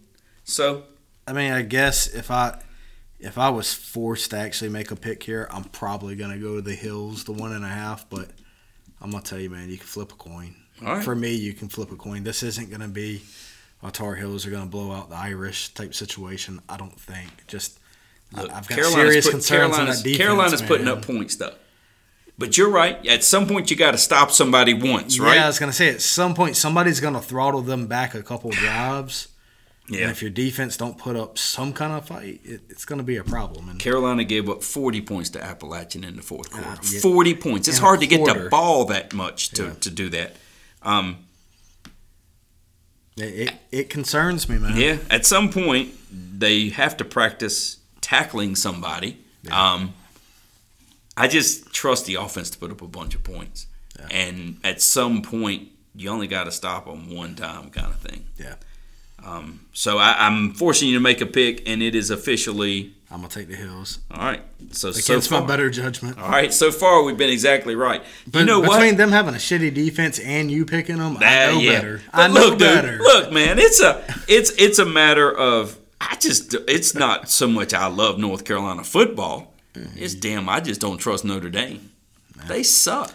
I don't trust. There's 2 teams there I don't trust. That's true. So you got to pick one, and there's got to be a winner. I'm going to go the Hills. Yeah, because we're going to go with it. Even in college, they'll do a 7 overtime A&M LSU game if they have to. They'll put you to 25, and we'll just keep going. Yep. So we both have Clemson to cover and Carolina to cover, 1 road team to cover, 1 home team to cover. Where you want to go next?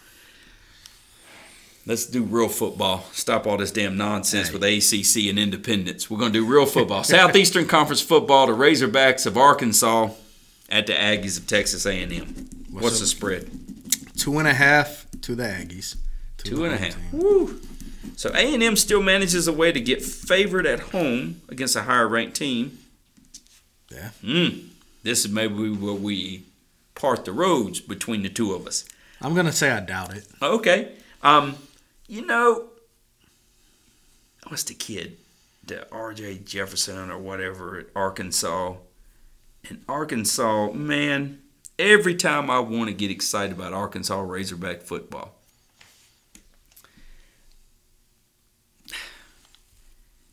They have a chance against an Alabama or somebody where to get on the spotlight, and they just don't. Yeah.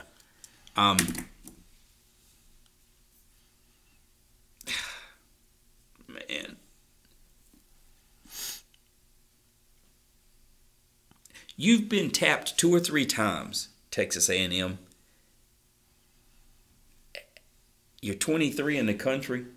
Your only loss is Appalachian. You did beat a name last week in Miami. And you were packed with freaking talent. Cowboys are always packed with talent. And they have 2 playoff wins. I since strongly then. disagree. All right. Well, we'll look at the Pro Football Focus, the rankings of players and stuff. But anyway, I digress. Yeah, I hear you. A&M does. And they may be young with the recruiting class from last year that was tops. But damn it, A&M wins.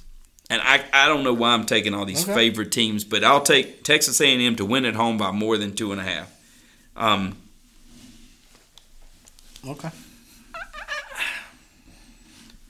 If you're going to make that Alabama game matter, you can't mess up again. Yeah. And they're going to kick me in the ass, and Arkansas goes down there and beats them, I'm off. But for now, I'll go Texas A&M minus 2.5 against Arkansas at home. So I was wrong. You were right, man. We are going to split ways here. I'm going Arkansas. Yep. And I'll tell you what, they could make it probably 3.5, and I'd still take Arkansas. I don't like some of the things I've seen out of A&M. Yeah. I haven't watched a lot of Arkansas. I've seen clips here and there. Yeah. I like Arkansas though, man. I like them in this game. So we'll see. A&M is a great team. Yep. On paper. On paper, they're a great team. Yeah. I'll give you that. Yeah, and it hasn't transferred over to the field yet.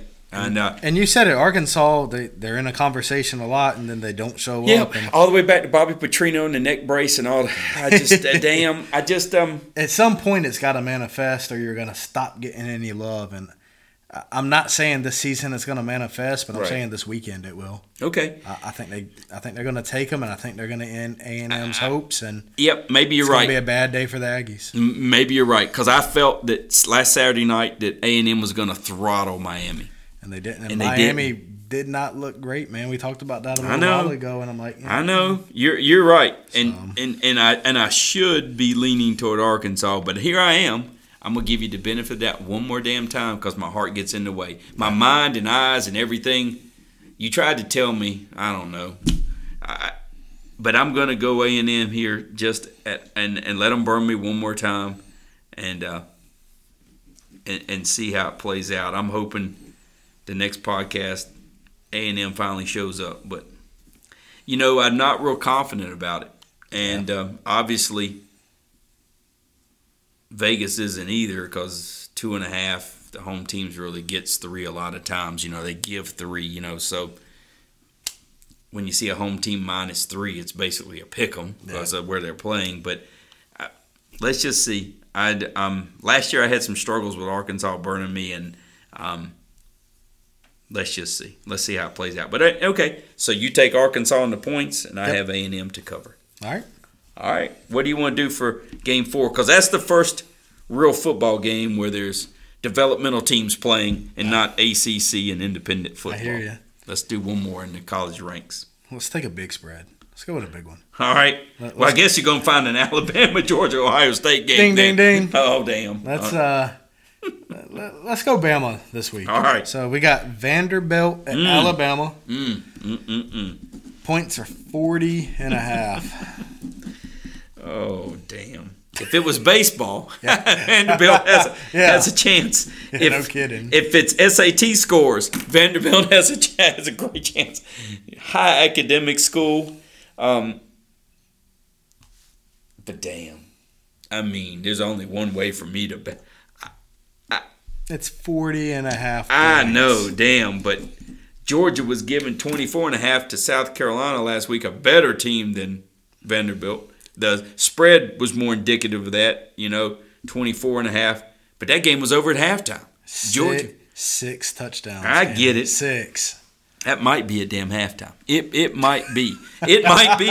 It might be 42 to damn nothing at halftime. If Vandy scores 14 points, I got a problem because I got to put up 54.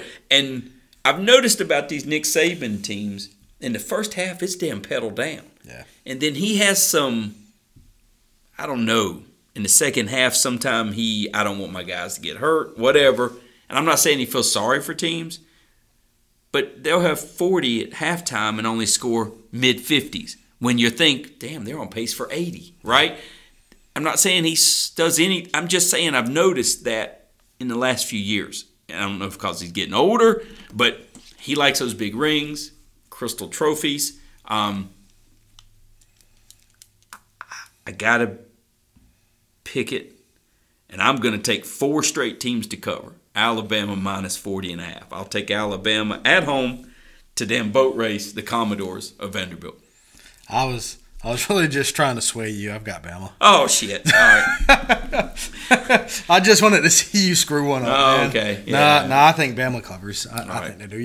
You're right. I mean, it very well could be at halftime. I don't know if it will be, but by the end of the third quarter, they've probably got this covered pretty easy. And then it's just a matter of keeping the spread intact. Yeah. You're up 42-7. It's 35, and then it's 49-7. Yeah. You're kind of covering.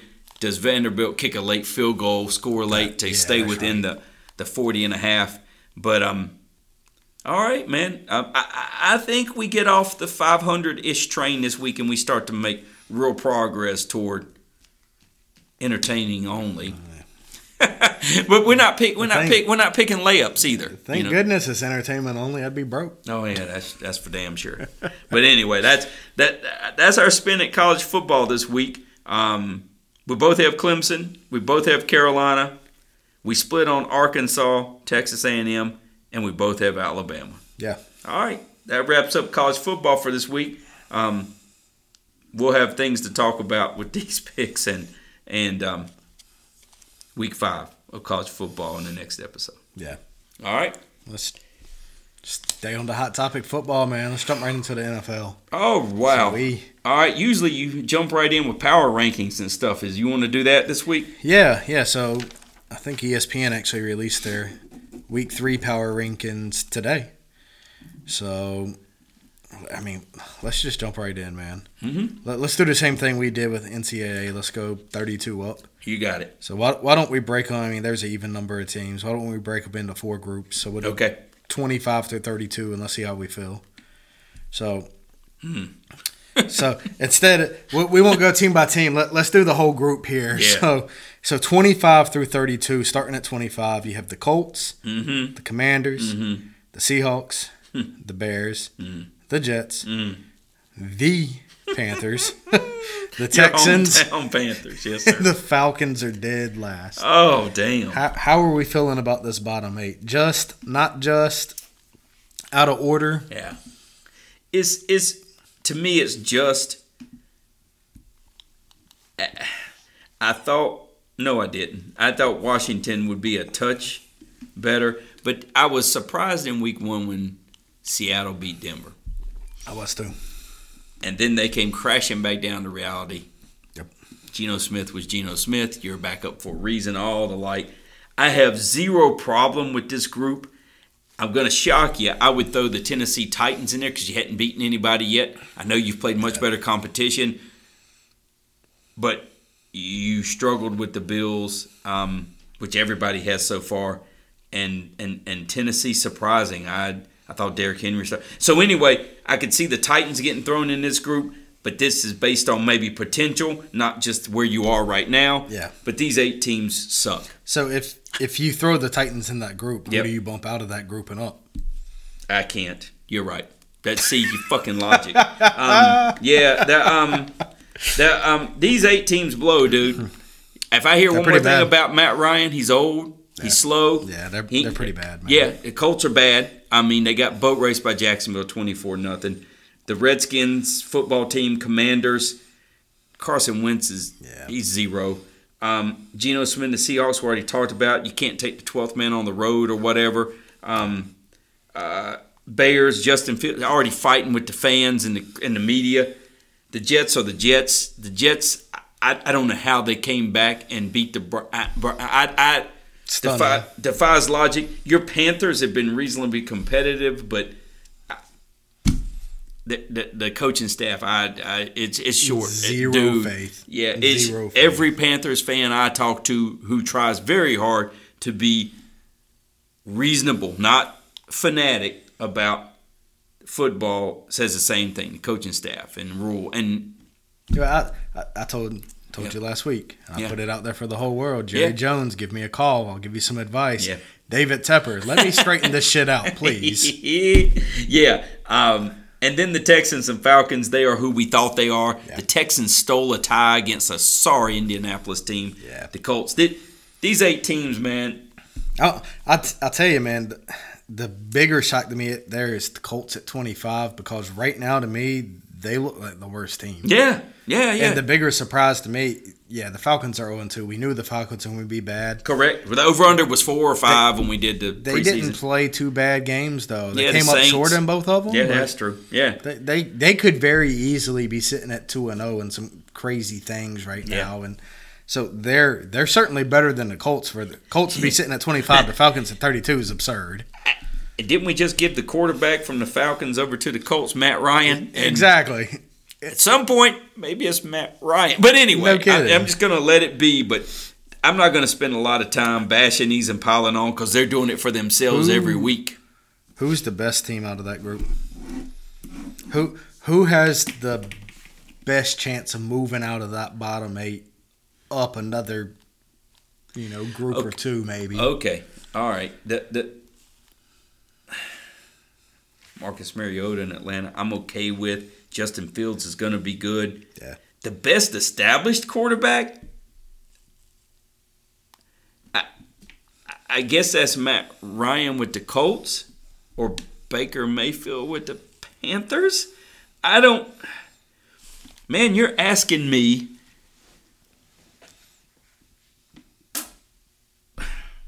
I hate both vegetables, and which one I hate less. These teams suck, dude. I mean, they just suck. I hate saying they're bad, but they're bad. Falcons, Texans, we knew. Yeah. The over-unders. So I can't say they're the best, because we talked about it episode 1. They're not going to be good. Yeah. You pull for them is going to be a long year. The Falcons did play the best or better. They didn't get any reward for it. No tie, no win, no nothing. 2 losses. And we just talked about now no moral victories. You either win or you lose. Yep. Panthers are losers, right? They've lost. The Colts are losers. They've lost. Yep. At least the other 4 have a win. Yeah. How could the Jets be the best of that group? But they can't, right? No way. They all, man, we're trying to make chicken salad out of chicken. So let's just write them off for now. And maybe, who do you think the best of the worst? I'm kind of with you on that. I'm going to exclude the Panthers, because I can't with Matt Rule there. I can't. Okay. All right. So they honestly, if you look at the actual rosters, the Panthers have the best roster out of that group, hands down. But the results, dude. As long as Rule's there, though, man, I have zero confidence. Zero.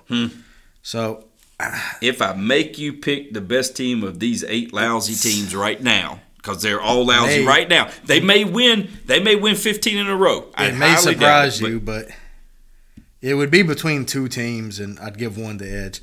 For me, it'd be between the Bears and, shockingly, the Texans. Okay. They've got a few things going, but I'd probably give the nod to the Bears. The Bears are probably the best out of that 8. Actually beat the 49ers 19-10 in that slop. Yeah. But they also beat Trey Lance, right? Yep. Young quarterback that's going to be good. Studs on defense still. All right. I probably subscribe to the Bears. I could, for what it's worth. It's not worth much, I can tell you. I mean, I could agree with you, but you got 1, 2, 3, 4, 5, 6, 7, 8. Like we said, they've played 16 games and you got 4 wins. Yeah. So, yep. So, it's going to be... We just said a young quarterback that's going to be good. Kyle showing us right here. Justin Fields had 48 net passing yards against the Packers. Yep. So, find a way to establish... It says generate a passing attack. How about let's start with break 100 yards in passing? Yeah, no kidding. Holy crap. These teams are bad. Seahawks have the best win on paper, I think. And the Bears, because they beat the Broncos, and then the Bears beat the 49ers. But Russell's whatever so far out of the gate, and the 49ers were using their backup. Yeah. Anyway, now the backup's taking over, and they'll probably win out. But anyway, whatever. I'm fine with the Bears being the best of that damn train wreck down there. Yeah. All right. I have no use for it. Yeah, I hate that there's an NFC East team in there, the Washington team, but they deserve it. They're not very good. No. Anyway, all right, so we just crushed a 25% of the league that's not very good. Let's hit the next 25%. Let's go 17 through 24. What we got? All right, so starting at 17, working down, we're going to have the Browns. Yes, sir. Steelers 18, Giants 19, Lions 20. See, those two teams are good right now. Okay. Cowboys 21. Not good. Titans Oof. 22. Raiders 23. They're both winless, dude. Titans and the Raiders 24. Okay. Jacksonville beat the team below them, the Colts. So scratch them out. The Colts will the Jaguars will show us who they are this week. Yeah. I thought who were they playing? I don't know. They play the LA Chargers. That's right, yeah. Boat race. Yeah, we're going to see who they actually are. Yeah, all right, so let's scratch out Trevor Lawrence. The Raiders and the Titans, massively disappointing so far. They are, and I don't get it either. All the promise in the AFC West with the Raiders and Devontae Adams and that whole Derek Carr out of LA thing or Las Vegas thing to maybe Dallas that I posed for fun last week. He may be starting to feel like, the hell with this. Yeah, exactly. So I'm surprised the Raiders are winless. That division's too good to have a team winless like that in Las Vegas, and then you can't have Derrick Henry and Titans look bad. I know they look bad. Those two teams deserve to be here, and I hate to say this, reputation and where they're going to end the season kept them out of the bottom 8 because I think so too. Because they're 0-2, both of them. And you got the Commanders, Seahawks, Bears, and Jets at least have wins. If this were factual, who's better, the record says who they are. And so they're just putting these teams here because they should not be, The Titans are very ugly 0-2. Yeah. I'm going to tell you. Yep. Cowboys, I don't know how they beat Cincinnati without. No idea. With Cooper Rush and not Dak Prescott. I don't know. They ran the ball. And Lamb made some catches, and the defense is just good enough to keep them in games, But I like Parsons, man. Oh God, man, love him. Kid is something. But yeah, I'm okay with them being in this. I don't have high expectations, and they don't deserve to be in the bottom group after beating Cincinnati. No. They're doing a little bit better than I would have given them credit for. But and look, those are two on paper, Buccaneers and Bengals, two teams you expected to be really good. So to be 1-1, and now the schedule gets better in theory. Yeah. But you have no starting quarterback defense. But anyway, I'm okay with them being in this lot. I'm surprised about 20-19. The Lions put up 35 against the Eagles in week 1, and everybody's Jalen Hurts and the Eagles now. We're all on board with the Eagles because what they did last game against the Vikings. But the Giants, you beat the Titans. Maybe that's discounted because the Titans maybe aren't good. Went on the road on a 2-point conversion. But they backed it up beating the You've beat 2 0-2 teams, man. All right. I'm not there with them. All right. Beat the Cowboys with the star hats in theory Monday night. Beat Dallas 3-0. Maybe you get some. If they can get through Dallas's defense. Yeah, okay. I got a feeling, though. I'll pay a little more attention. But I'm going to tell you, man, even against the Panthers, Daniel Jones looked terrible. I know. And I got a feeling he's going to look just as bad against the Cowboys defense. I think Cooper Rush manages the game, and the damn Giants are 2-1, and the Cowboys are 2-1. Yeah. And all of a sudden you forget about the 2-point conversion and how exciting the season started with the Giants at 2-0. Well, and I can tell you, I mean, the Giants have issues. So, I mean, Kyle's showing us here the biggest early adjustment, according to ESPN, is to find a number one wide receiver. Yep. I could have told you that without looking at this. I know. They've pissed Kenny Galladay off. So bad. His ass will want to be traded. So. He cleared out his locker. Yeah. So, I mean, who knows? Yeah, and I thought that Sterling Shepard was the guy. I watched a little bit of that Tennessee game, but come on, man. I loved him at Duke, but who's throwing the damn ball? Yeah. Not Danny Dimes anymore, dude. He's just. But anyway, beat Dallas 3-0. Fair. We'll pay attention to you, but I got a feeling Dallas gonna be able to run the ball and defense. It'd be ugly. It won't be pretty, but it could be 2017 Cowboys kind of thing, and then they're both 2-1, and then you start to scratch your head. Well, the Giants are headed in this direction. Maybe the Cowboys are headed in this direction. But to have them in the same group here, I'm completely okay with that. Yeah. I don't like where the Steelers went from week 1 to 2. Yeah. And the Browns, I'm still stunned that too. I mean, the fact they're not sitting at 2-0 is just beyond me. Yeah. So the Browns in week 1 beat Panthers. Yep. And then lose. How many times we got to say it's the damn Browns, dude? This is what they do. It is. They put it in reverse. This is what they do. I'm going to ask you, of these 8, who's the best right now of these 8? And who could you see with your crystal ball? We didn't do this part with the bottom 8 because we sort of wrote them off because it's hard. The playoff percentages are real, real low when you start 0-2, 0-3, that kind of stuff. 0-2, 0-3 on the season. It's hard to make the playoffs in the National Football League. But in this group, where there's still a glimmer of hope that somebody's going to rise above the muck and make the postseason, who's the best team right now? Okay, two-parter. 1A and 1B. Who's the best team of those 8 right this minute? Right this minute? Right this minute. Because I think I'm going to get 2 answers. Who's the best team right this minute? Right this minute. Right this minute. Probably, it's got to be, in my opinion, it's got to be the Steelers or the Lions. Okay. Honestly.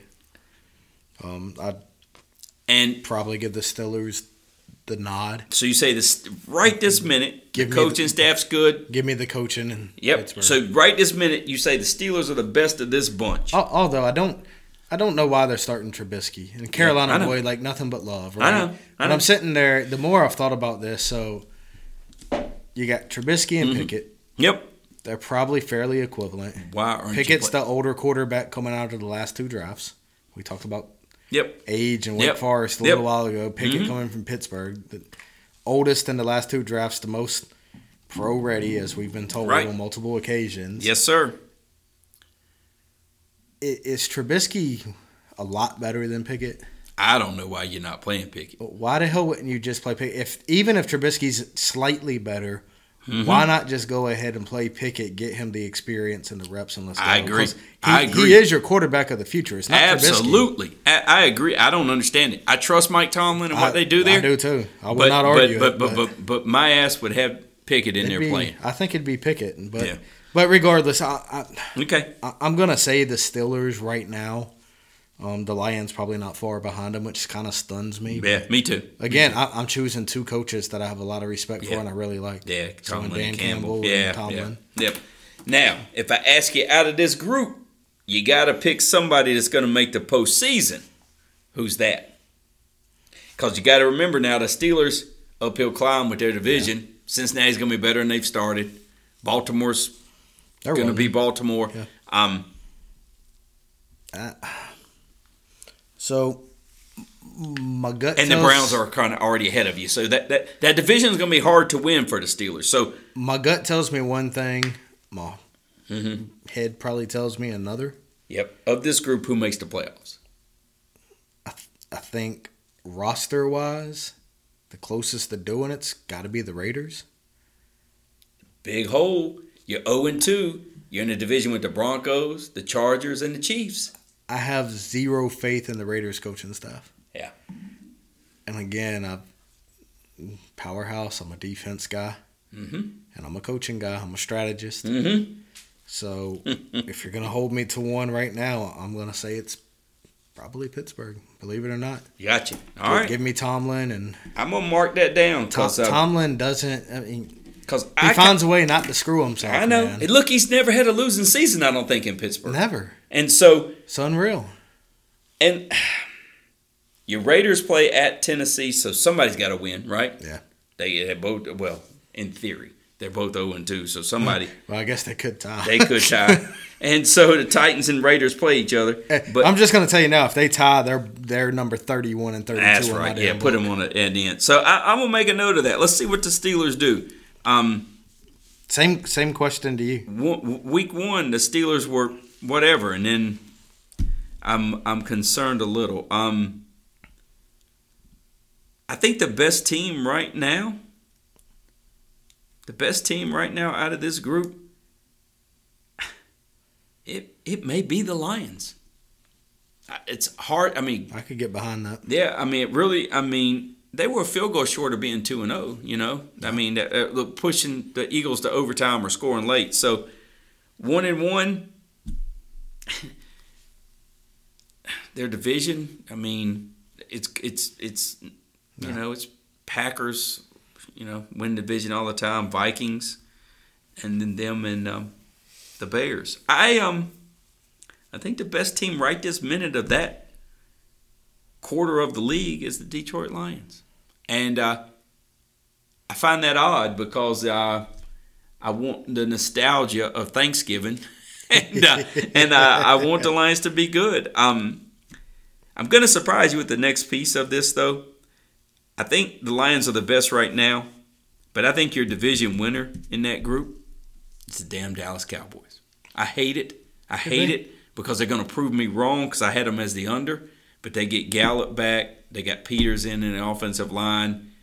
Defense is better than I thought it would be. I thought it would take a step back from last year. They played like absolute trash in game 1 and held the Buccaneers, who had lots of weapons, to 19 damn points. And had no help from their offense. Didn't keep the ball worth a damn after the first drive. So they were on the field the whole game. I think the defense is legitimate in Dallas. I think it's another top 10 type defense like last year. I think the defense is legitimate. And the way I saw Prescott trying to grip a ball already scares the hell out of me. His ass is going to be back soon. He didn't go on to, I can't keep up with his injury list or IR, IL, because they've messed it around in baseball and changed it, the names and all that. But when they didn't put him on that, which means he had to sit out for 4 games, makes me nervous that they're going to figure it out in their division. 2 2-0 teams. Eagles going to be good. Giants, question mark still. And then the Cowboys and Commanders. I really think the Cowboys can beat the Giants, be 2-1. Giants be 2-1. I don't care what the Commanders do. But even if they win against Philadelphia, the whole division's 2-1. Yeah. But if they don't win, Eagles are 3-0. Redskins are 1-2, or Commanders are 1-2. Cowboys 2-1 if they beat the Giants. Giants 2-1, and then the Cowboys only have to play the Eagles twice to figure it out. And the Cowboys' schedule's weak the next 4 games. Yeah. So I think they win an easy division. That's why I think. And if they get Dak Prescott back, but I'm not basing that on just beating the Bengals because I'm nervous the Bengals are a one-off for some reason. I'm scared they're still the Bengals, right? And I don't want to say that because I like Burrow and Chase, but damn, they're the Bengals. They find a way. They're like the Browns. But it's surprising you said Steelers or Lions were the best team right now because I think the Lions are the best team right now. Yeah. And then we'll just see how the rest of it plays out. Next date, what you got? Because now we're starting to get to the top half of the league, and hell, half the league goes to the playoffs basically. So any of these teams could be playoff bound right now. I know we're 2 out of 17 games in. So who you got 8 through 16 or 9 through 16? Yeah, let's take it 9 through 16. So yep. Ravens 9. Like them. 49ers 10. Like them with Jimmy G. Vikings 11. Like them. Saints 12. Can you like them all? Broncos 13. Ugh. Cardinals 14. Ugh. Bengals 15. Ugh. Patriots 16. And Bill we trust. Yeah. Shit, Wes, man. Damn it. There's a lot of 1-1 in this league. There is. Every one of those teams we just named are 1-1, except for the Bengals. They're 0-2. The team that some people thought were going back to the Super Bowl again, right? You start 0-3, I think the percentages of making the postseason are almost zero in the NFL. Yeah, it's very unlikely. Yeah. After the Patriots lost week 1 against the Dolphins, but then what the Dolphins did to the Ravens, the big comeback down 35-14, Patriots may be okay. I'm nervous about the Bengals, man. I am too. Mm-hmm. I'm actually thinking they're going to slide to that third group here before long. If they struggle with the Jets at all, then we might have issues. I'm not a Cardinals guy. I think the Cardinals we saw getting absolutely throttled by the Chiefs are the real Cardinals. After some of the stuff I've seen with Kyler Murray and still the reads and the lack of knowledge, I'm concerned. Look, dude. You don't put that in a contract just to do it, right? Yeah. We joke, but when we joke about stuff, there's truth in it. There's usually truth in it. Yeah. And for them to say we require that you study film, that makes me nervous that's it. And that your agent let it get out and all that stuff we talked about in previous episodes. Holy hell. So I'm going to mark the Cardinals off. I'm going to mark the Bengals off in a sophomore slump. I'm going to put a question mark beside Mac Jones, Belichick, and those guys. I agree. I love Russell. I'm a State guy, and he's a pack of Badgers or whatever. Played at NC State in Wisconsin. Yep. But it ain't been pretty so Not far. Yet.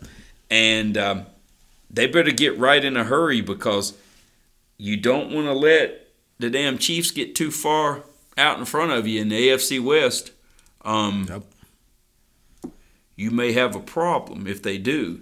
And the Chargers may be 1-1, but they're going to be pretty good too. So I know it depends on the health of Herbert, but I'm nervous. Russell's showing his age a touch. I'm surprised that the Saints owned the Buccaneers, right? Tom, where he always beats Dallas, hadn't beaten the Saints and got behind. And then there was a fight that broke out and some other whatever fight, pushing and shoving. Saints concern me, and then people talking about the Jameis that threw the 30 interceptions that year. I still love the Vikings. I love Jimmy G and the 49ers. Lamar Jackson's going to go off, dude. He's going off. His team just melted down. Their defense is not as good as like the 2000 Ravens kind of defense. Did you watch the video of the running back for the Ravens? I think he's their third guy.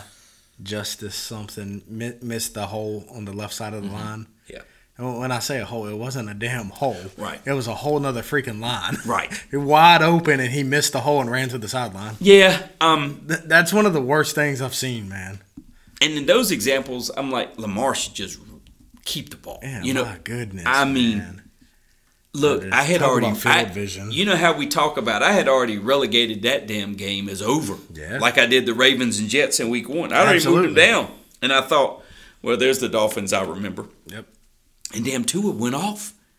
And I think he was drafted ahead of Herbert. So he had the time. I can't remember. But the time, and he just went off. Yeah. And then damn, the wide receiver stood up for his man and let everybody know that I'm not in Kansas City anymore, but this guy's good.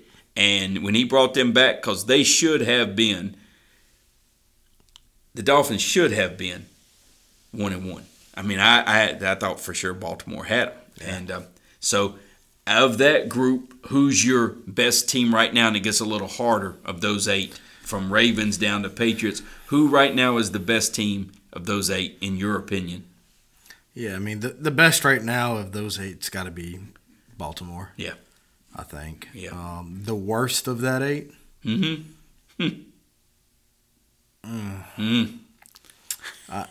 It's hard not to say the Bengals right now because they haven't looked good. Right. If it's not the Bengals, it's the Saints. Yep.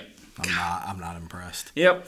I'm sitting here thinking Panthers got a shot against them this weekend. Yeah. Will they beat them? Who knows? Yeah, but still, to even have that thought, and the running back Alvin Kamara hasn't been whatever so far. Michael Thomas, it's just the Saints barely beat the Falcons in week 1 and got behind. And then they got beat by the Buccaneers, which no shame in that. But Well, they could very easily be 0-2. They could have lost to the Falcons. I think it's telling that the Saints are ranked 12th in the power rankings. Mm-hmm. The Panthers are ranked 30th. And the spread. And the Saints are a 3-point favorite. That's telling. It sure is. So, and it's not because the Panthers have a lot of confidence in them. So, Panthers hadn't won a game, no. and in the power rankings they're 30th. Yeah. The Saints are 12. I don't know what Vegas feels about the Saints, but they're basically just a field goal favorite against the Panthers. So that being said, I kind of agree with you. Maybe it is. The Ravens are the best team in that group. But Jimmy G gets his legs, and let's just see. Don't fall asleep on the 49ers. Damn, don't. You Samuel and those guys, yeah, they've shown us over and over again. I told you beginning of the season it was a mistake with Trey Lance. They don't believe in him. Yep. And I hate that the guy's hurt. Yeah. And it's a very catastrophic injury, which makes it really hard. I mean, right. I hate right. that. Right. But I think this is going to turn out good for the 49ers. I do too. So. I don't know why he was doghouse and all that anyway. The guy just does nothing but win. So, and I still like the Vikings. I know they laid an egg against the Eagles on the road. But they're going to be all right. They'll be all right. The way they pushed the Packers around in week 1, I know it was week 1, but they went on the road and got the same thing kind of done to them. But you know how you compete with the Eagles? Stop throwing the damn ball to Jefferson. Correct. He was smothered. Yeah. Hand the ball off to Dalvin Cook. It's not that complicated. And there were a couple of times, too, when the Vikings got the ball and just gave it right back to the Eagles. If they had scored, it might have been different. But I'm pretty much okay with everybody in there, but I'm sort of leaning toward writing off the Saints a little bit. Yeah. Broncos, Cardinals, Bengals, I'm nervous about all those. But Bill Belichick will figure it out. We'll see. He's still got 4 difficult games. He's already lost to Miami once, so he's still got another Miami game. He's got 2 against the Bills. So, but the top 3 in that group, Ravens, 49ers, Vikings, I could see them all in postseason play. Yeah, I could too. All right, the best of the best through 2 weeks. All right, 1 through 8. Yes, sir. You got the Bills 1. Woo, love them. Anybody argues that's crazy? Yep, and watching. Yeah. Chiefs 2. You're Anybody arguing that? You're crazy. Nope. Bucks 3. Rams 4. Yep. Dolphins 5. Wow. Chargers 6. Yep. Packers 7. Fly Eagles fly. Yes, sir. There's our top 8. And boy, I'd love to see a Bills Chiefs AFC Championship game again. Damn, I'd love to see. Like you may. Man, Josh Allen, Patrick Mahomes. Damn, that would be good. And it may come down to if we're in Orchard Park, New York, at the Bills, or if we're in Arrowhead in Kansas City. Yeah. That's why it's important to have that better record, you know, because I agree with you. After what they did to the Rams and the Titans and the Chiefs did to the Cardinals and Chargers, the Bills are better because the Chiefs could have lost that Herbert game against the Chargers at home. Kid gets hurt. They throw an interception. It's returned for a touchdown, too. Yeah. So, right this minute, I think the cream of the crop are the Buffalo Bills. Without a doubt. And I know the Buccaneers are good. The Rams are good and going to figure it out. To me, the Dolphins are – they did beat the Patriots in Week 1, but should be 1-1. Baltimore had them, and they got off the mat somehow. Love the Chargers. I know we said no more victories and losses and all that stuff, but they lost at the Chiefs. Nobody's gonna be upset for that. And the Packers, you lose to Minnesota in Week 1, you turn right around and win in Week 2. But I think when we get to our spotlight games this week, we'll see what the Packers have. And then the Eagles, so far so good. I'll just leave it at that. Their defense gave up a bunch of points against the Lions. I was surprised the Vikings. I'm so surprised the Vikings didn't put up as many points. I am too. I get it with the Jefferson comment. That's exactly right. Or run the damn ball. Yeah. Throw it to somebody else once or twice. You do have Adam Thielen as well. No kidding. And then, eventually Jefferson gets open. You don't have to force it. The one interception in the end zone was terrible. I mean, so anyway, we don't have to split hairs on those top 8. They're all good right now. They're all playoff contenders, division winner contenders, that sort of stuff. I don't want to speak for you, but if I had those 8 in a battle royal, I would think right now we would say the Bills would win. They'd come out on top. Yeah, I think so too. I think right this minute they're better than Kelsey, Mahomes, and the Chiefs. But those are the class of the league right now. I agree. The only things I'm not sure I really like, I don't agree with the Dolphins at 5. Yeah. They're okay in the top 8. I probably have them at 8, maybe. Fighting with the Eagles for 8 somewhere in there. I probably have the Eagles 7. Yeah. Maybe 6. They could maybe be ahead of the Chargers, maybe. Don't know. Probably not, but I think the Chargers beat the Eagles right now if they played each other. Maybe. I don't know. There's too many question marks on the Eagles with me right now still. Yeah. I think the Chargers, deceptive. Joey Bosa defense and Herbert offense, I think the Chargers could beat the Eagles now. But if you wanted to put the Eagles 6 or 7 and put the Dolphins at 8 or something, I would put the Dolphins back at 8. But I'm going to tell you, to me, people are probably going to think I'm crazy. I think the Packers are in the wrong group. Mm-hmm. The Packers deserve to be in that second 8, and the Ravens deserve to be in that first 8. Yeah. Flip-flop the Packers, the Ravens, move the Dolphins back to 8, and I'm sold. Yeah, there's nothing wrong with that. I think that's logical through 2 games. And I think what you'll end up seeing is the 49ers move into the 8, and the Dolphins move out of that 8. Yeah, I think everybody else is probably pretty well structured there. The Eagles flip a coin, maybe not. Yeah. The Cowboys beat them up. They'll slide out, but if the 49ers go and beat the Broncos this weekend, go to 2-1, they're up there. Yeah. I don't think who was it that I was concerned they don't really play anybody? The Eagles, they're going to be a fraudulent 3-0 if they beat Washington. They beat the Lions by 3. They beat the Vikings at home.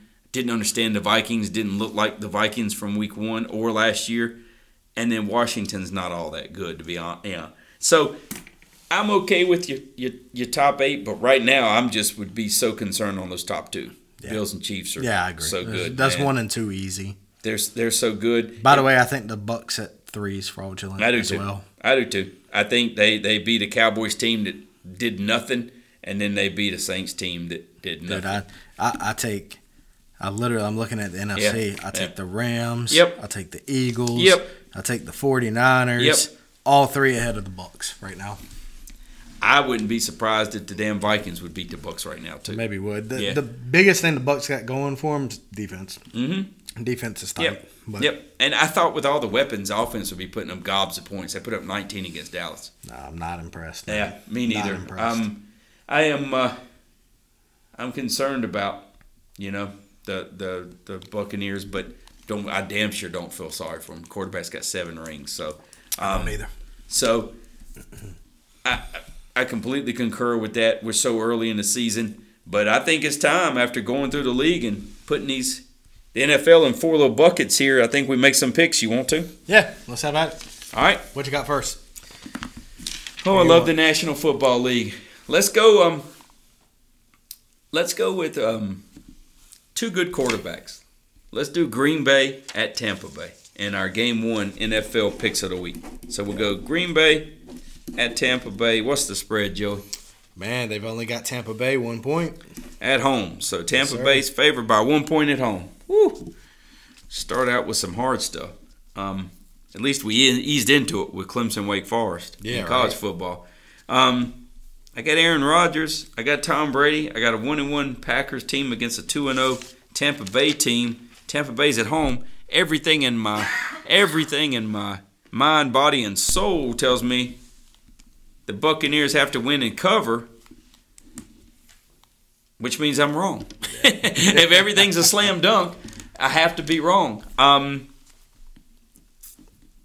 But then I'm going to kick myself in the ass on Sunday when Tampa beats them by 14, and I tell you the Green Bay. So I'm going to take the Buccaneers at home. they're going to be 3-0, fraudulent or not. They're going to beat the Buccaneers. Buccaneers are going to beat the Packers. And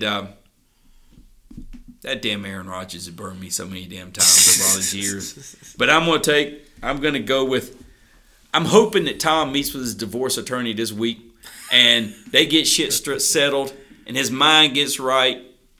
He takes a few, massage therapy classes and stuff and some incense and candles and stuff, and he gets his shit together. He's still Tom Brady, man. And they go out and beat Aaron Rodgers. So I'm going to give me the Tampa Bay Buccaneers at home -1 to beat the Packers by more than 1. I'll take Tampa Bay at home.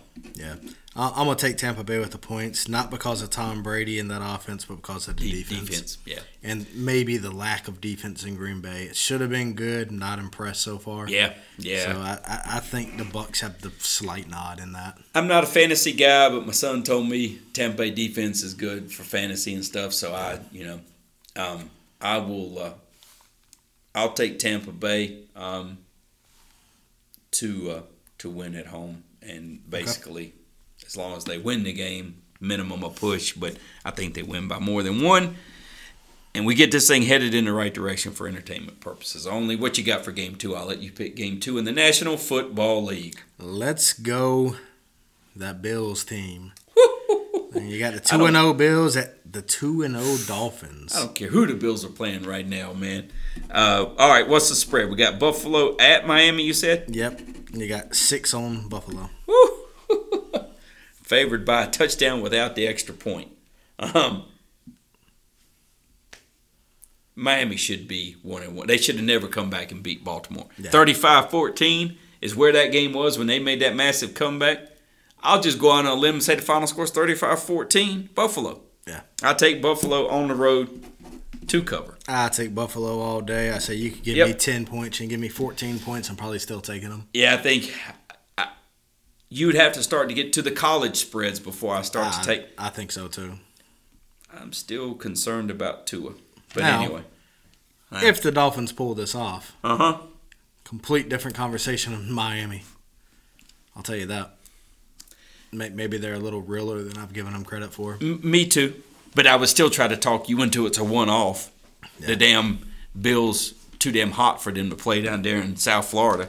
Fair enough. But it's a division game. Buffalo's winning that division. They're going to beat Miami. Yeah. The AFC East belongs to the Buffalo Bills. Yeah. And just short of, heaven forbid, the quarterback getting hurt or that wide receiver, the Diggs. Mm-hmm. They win this game. Buffalo wins this game. And you're right. Next episode, we will talk differently if Miami beats them. Yeah, absolutely. But the way they played for 3 quarters against the Baltimore Ravens, yeah, it did not back up the performance against the Patriots they had in Week 1. So, and this division is rocking and rolling, dude. I mean, yeah. Miami's going to have 2 division games. New England Patriots and Buffalo Bills. Yeah. So, both take Buffalo. So far, Tampa Bay, Buffalo, we're in the same corner. Let me pick a third game. We got to do some separating. You've talked a lot of stuff about the Denver Broncos.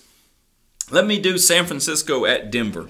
Okay. In our game 3 of the NFL this week of 4. So they've got the Niners as a 1.5 point.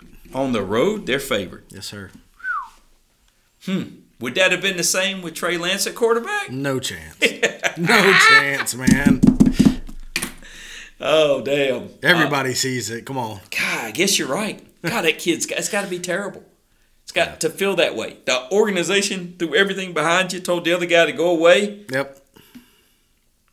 Tragic that you get hurt, but they had already signed him. There's question marks everywhere. That's right. And then, let's see, they lost with Trey Lance at Chicago in Week 1, 19-10. Yeah. And then last week, Jimmy G comes in relief, and they win the game. They're 1-1. Denver's 1-1 as well, right? Yeah. It's in Mile High, or whatever they call it, Sports Authority Field at Mile High, or whatever the hell they call it over there. What's that locker room look like in San Francisco right now? You think everybody's on board with this and we're ready to rock and roll like last year, you think? I think so. I was hoping you'd say that. Yeah, I think so. Everybody's made amends. Coaching staff says, hey, let's win. Let's put all that shit behind us. Let's go win. Jimmy G, man, is the ultimate professional. He's like, let's go to work. And you had said he wants to win, and if he ever gets a chance, his current contract's incentive-laden, right? Does well, big money, and then he's playing for being the starting quarterback for the Seahawks or somebody next year if they don't franchise him or whatever. But I think you said he becomes a free agent and some other stuff. Yeah, there's a no-tag clause. So his little ass he's is getting going paid. That's right. He might not get the $40 million deal, but he's going to ball out to be a starter in a place where they love him. I think I saw last week he made $350,000 for playing in the fourth quarter. Wow. Something like that. Well, something staggering. Let's see. Let's just see how the NFC West stacks up.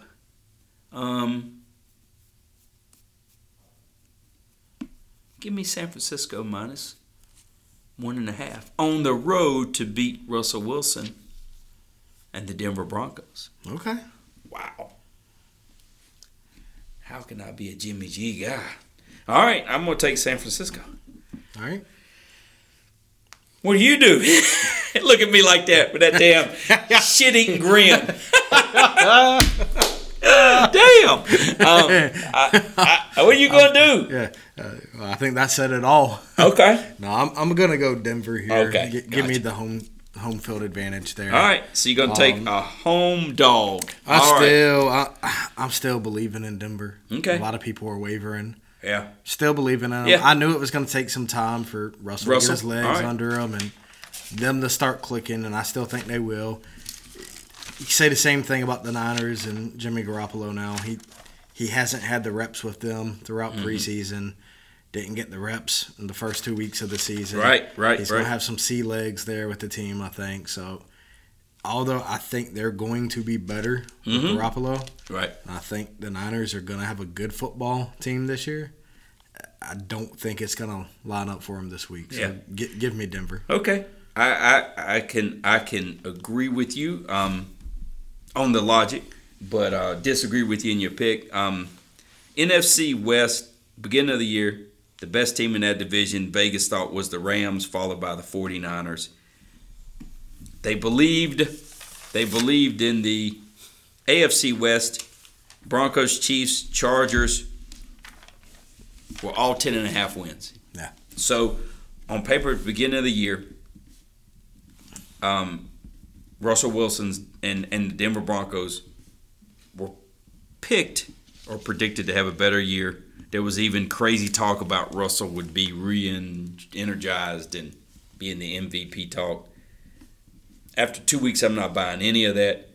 I think that was also put together with Lance at quarterback. Yeah.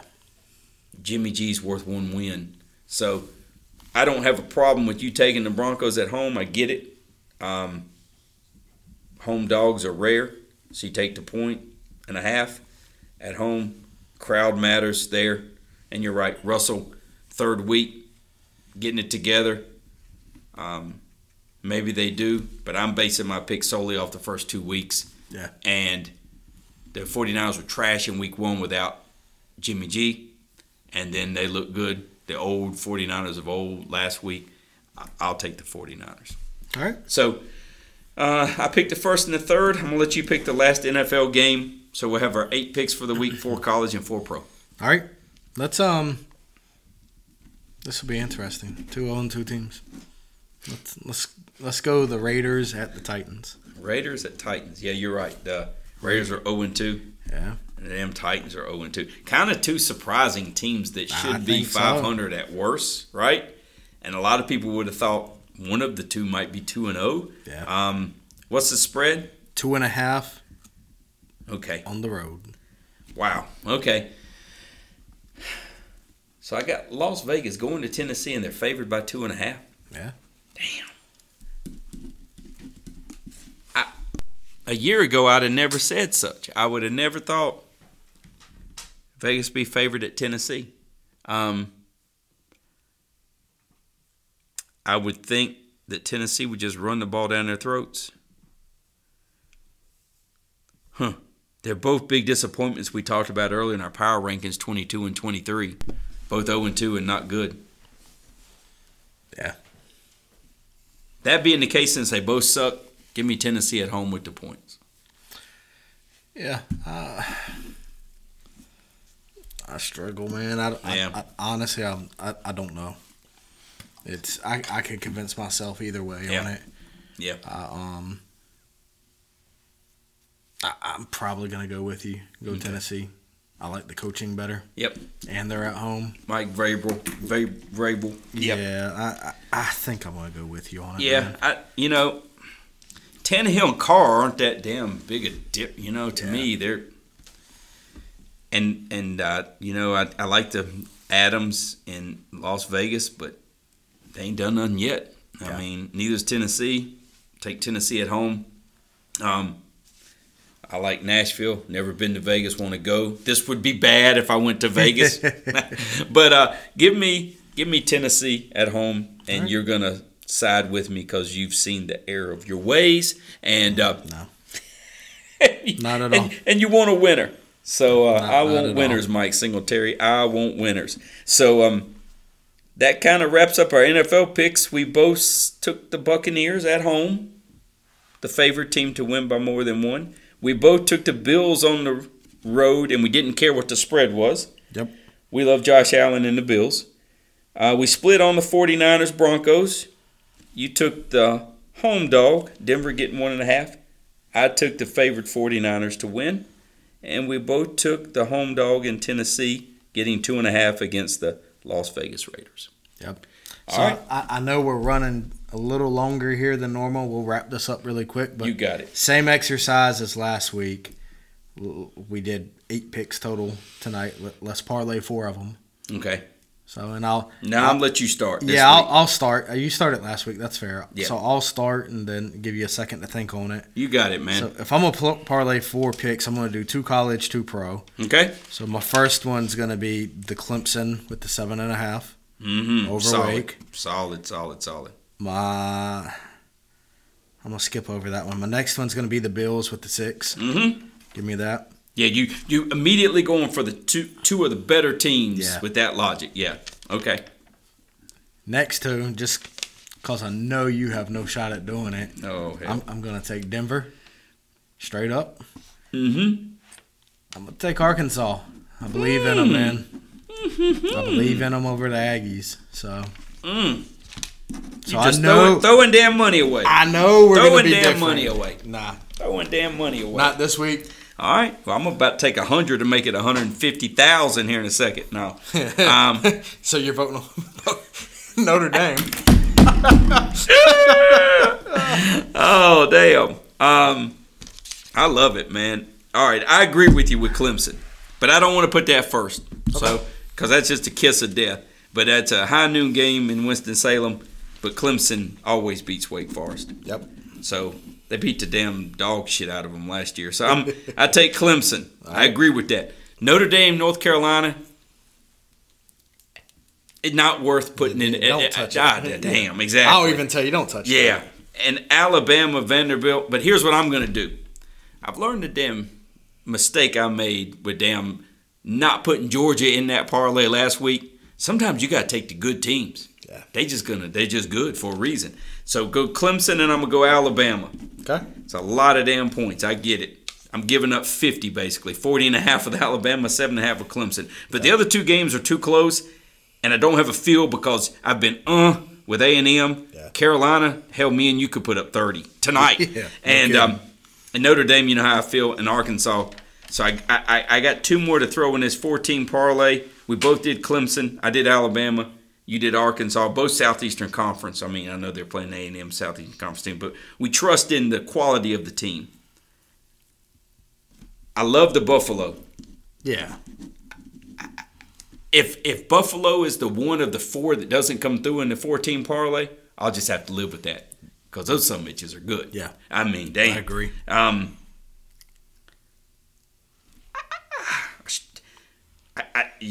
going to do Denver.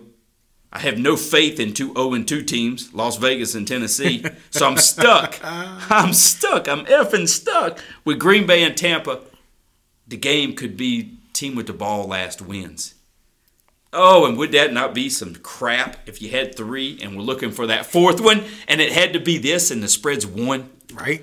Damn! That's why you shouldn't gamble, kids. Don't ever gamble. Kyle, don't look over here. Ain't your money we're wasting. All right, let's see. Sam, I'll take Tampa Bay. Tampa Bay. You tell me I'm throwing away money. I am throwing damn money away. Lord. Oh, I'm going to take Tennessee. Or I'm not going to do it at all. Damn. You know what? The exercise of 4-leg parlay, Kenny. That is the exercise. And you have damn made this very difficult. Tampa Bay's undefeated. Nobody goes undefeated in the regular season. They did that in, 2008 Tampa Bay, and they lost to the damn Giants in the Super Bowl. That would be New England, not Tampa Bay. Yeah, sorry. Damn Brady. TB for Tom Brady, bud. You got me. Got me thinking too much Tom. Man, I feel married to Tom. He's got that good face work done and stuff, so you know what? It's hard for those West Coast teams to travel over here and win. You know what? I don't have that game that Tennessee. All right. Makes no damn sense at all. But I'm going to go Tennessee, Buffalo, Alabama, Clemson. And because I have no logic tied to it, I'll probably win $100,000 right there. Yeah, maybe. Nah, I doubt it. Vegas is laughing at you. Laughing their Somebody asses in off. Vegas is listening like, dumbass. Well, but here's the thing. Vegas told me that Buffalo, Alabama, and Clemson were going to win because they're all favored. The only team they really hate is Tennessee. You went with Clemson, who's favored, Buffalo favored, Arkansas was not, and Denver was not. So you went with 2 dogs and 2 favorites. I'm just trying to stretch that dollar out. She'll give it away quick. I went with 3 favorites and 1 dog. I don't know which ways to go. It's your money, not mine. So I go Tennessee, Buffalo, Alabama, Clemson. You go Clemson, Buffalo, Denver, Arkansas. It's on record, and that wraps up this week's parlay. Yeah. Yep. All right, so I want to end this. Again, I know we're a few minutes longer than yes, usual. Yes, sir. Absolutely. I had Kyle doing a little bit of work for us here in the background. So we'll end this. We'll keep it short and sweet. Okay. Kyle pulled up just 3 random articles for us. Kind of fun articles. So yep. let's see what we come up with here. So, Is this your first one, Kyle? Yep. So Philadelphia Eagles rookie Britton Covey parked with fans after being denied access to the players' lot. It's got to kill you to be on the damn roster and have to park with fans, right? You're on the 53-man. Shouldn't your ass get to play? I mean, you're going to get to play, but park with the players. But how cool is that for the fans? It is awesome. If they know who the hell Britton Covey Well, they probably is. don't. If he's a special team guy, punt returner, kickoff returner, you probably don't know him. He's listed at 5'8", 170 pounds. Oh, damn. He was probably flipping hamburgers. He was in the parking lot with the fans hanging out with him. How cool is that, man? The fans probably loved it that they were with a player for some period of time.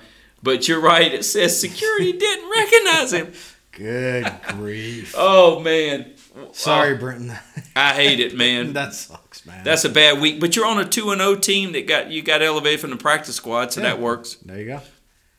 Pretty cool, Kyle. What else we got?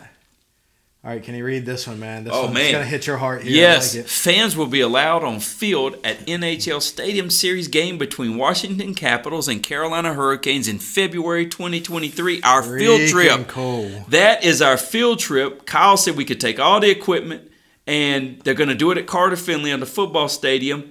Outdoor series game. Fans on the field. Does that mean, so we'll have the stands full of people watching? We'll have seats down like on the ice, basically, on the glass. That's like gotta we be do what it is, like right? we do at PNC. Holy crap. It says the Really league plans to have overflow general admission seat in one of the stadium's end zones. Yes. While standing on the field. Holy crap. Oh, that's where we are. All in. That's where we all are, dude. In February, it could be damn snowing, too. No. Or it could be 75. It'll be 75 damn degrees. They'll have to do whatever to keep the ice frozen. But, yeah. It says the plan is to have the fans slightly off the ground, perhaps a few feet, in order to allow a better view. Yeah, because if you were ice level, you couldn't see the other end.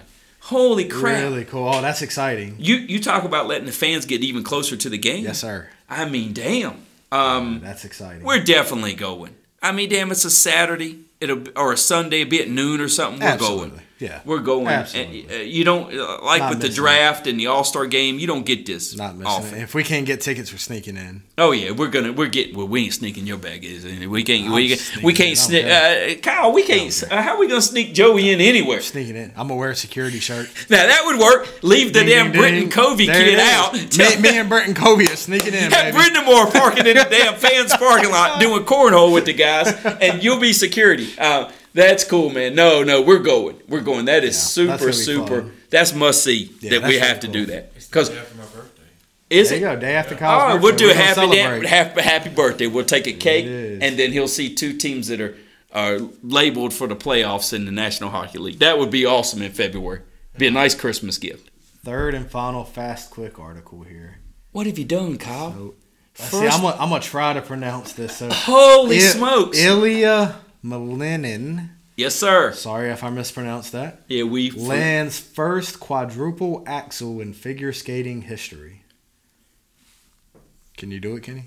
Hold on a second now. The dead air for a minute means, first of all, I'm trying to figure out what. Are you still processing? Yeah. So, first of all, I want to apologize to the Malinin family if we butchered the name. but then I see a play button, Kyle. Hit the play button. We are rednecks from the South, so here we go. When I sneak into the hockey game, I'm doing this. It looks like PNC. It does. So what's that, 4? That's 4 rotations, right? Or revolutions, what do you call that? Let's see it one more time, Kyle. You got to slow it down, Kyle. I ain't never seen none. Yeah, all right. That little jackass gets high off the damn ground, doesn't he? That's impressive. Put a damn basketball in his hand. He's dunking it. 17 years old. Oh, hell. Junior champion from Virginia. Right in our backyard. Wow. He jumped 4 feet in the air, dude. Wow.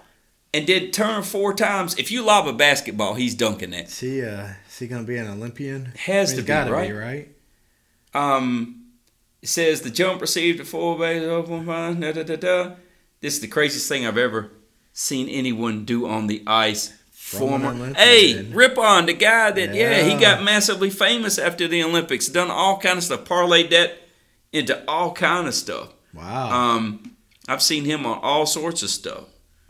How cool. His parents, there you go, lineage. For Uzbekistan. Competed at the Olympics. Holy cow.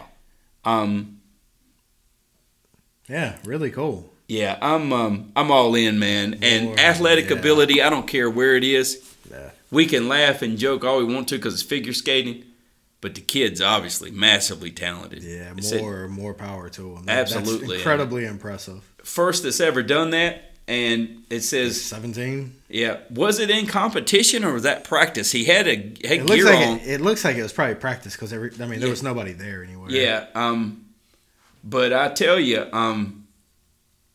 be the first to do anything, man, that's pretty impressive. And then to get, shout outs from Olympians and other figure skaters tells you the massive complexity that is. So to be able to do that. Yeah.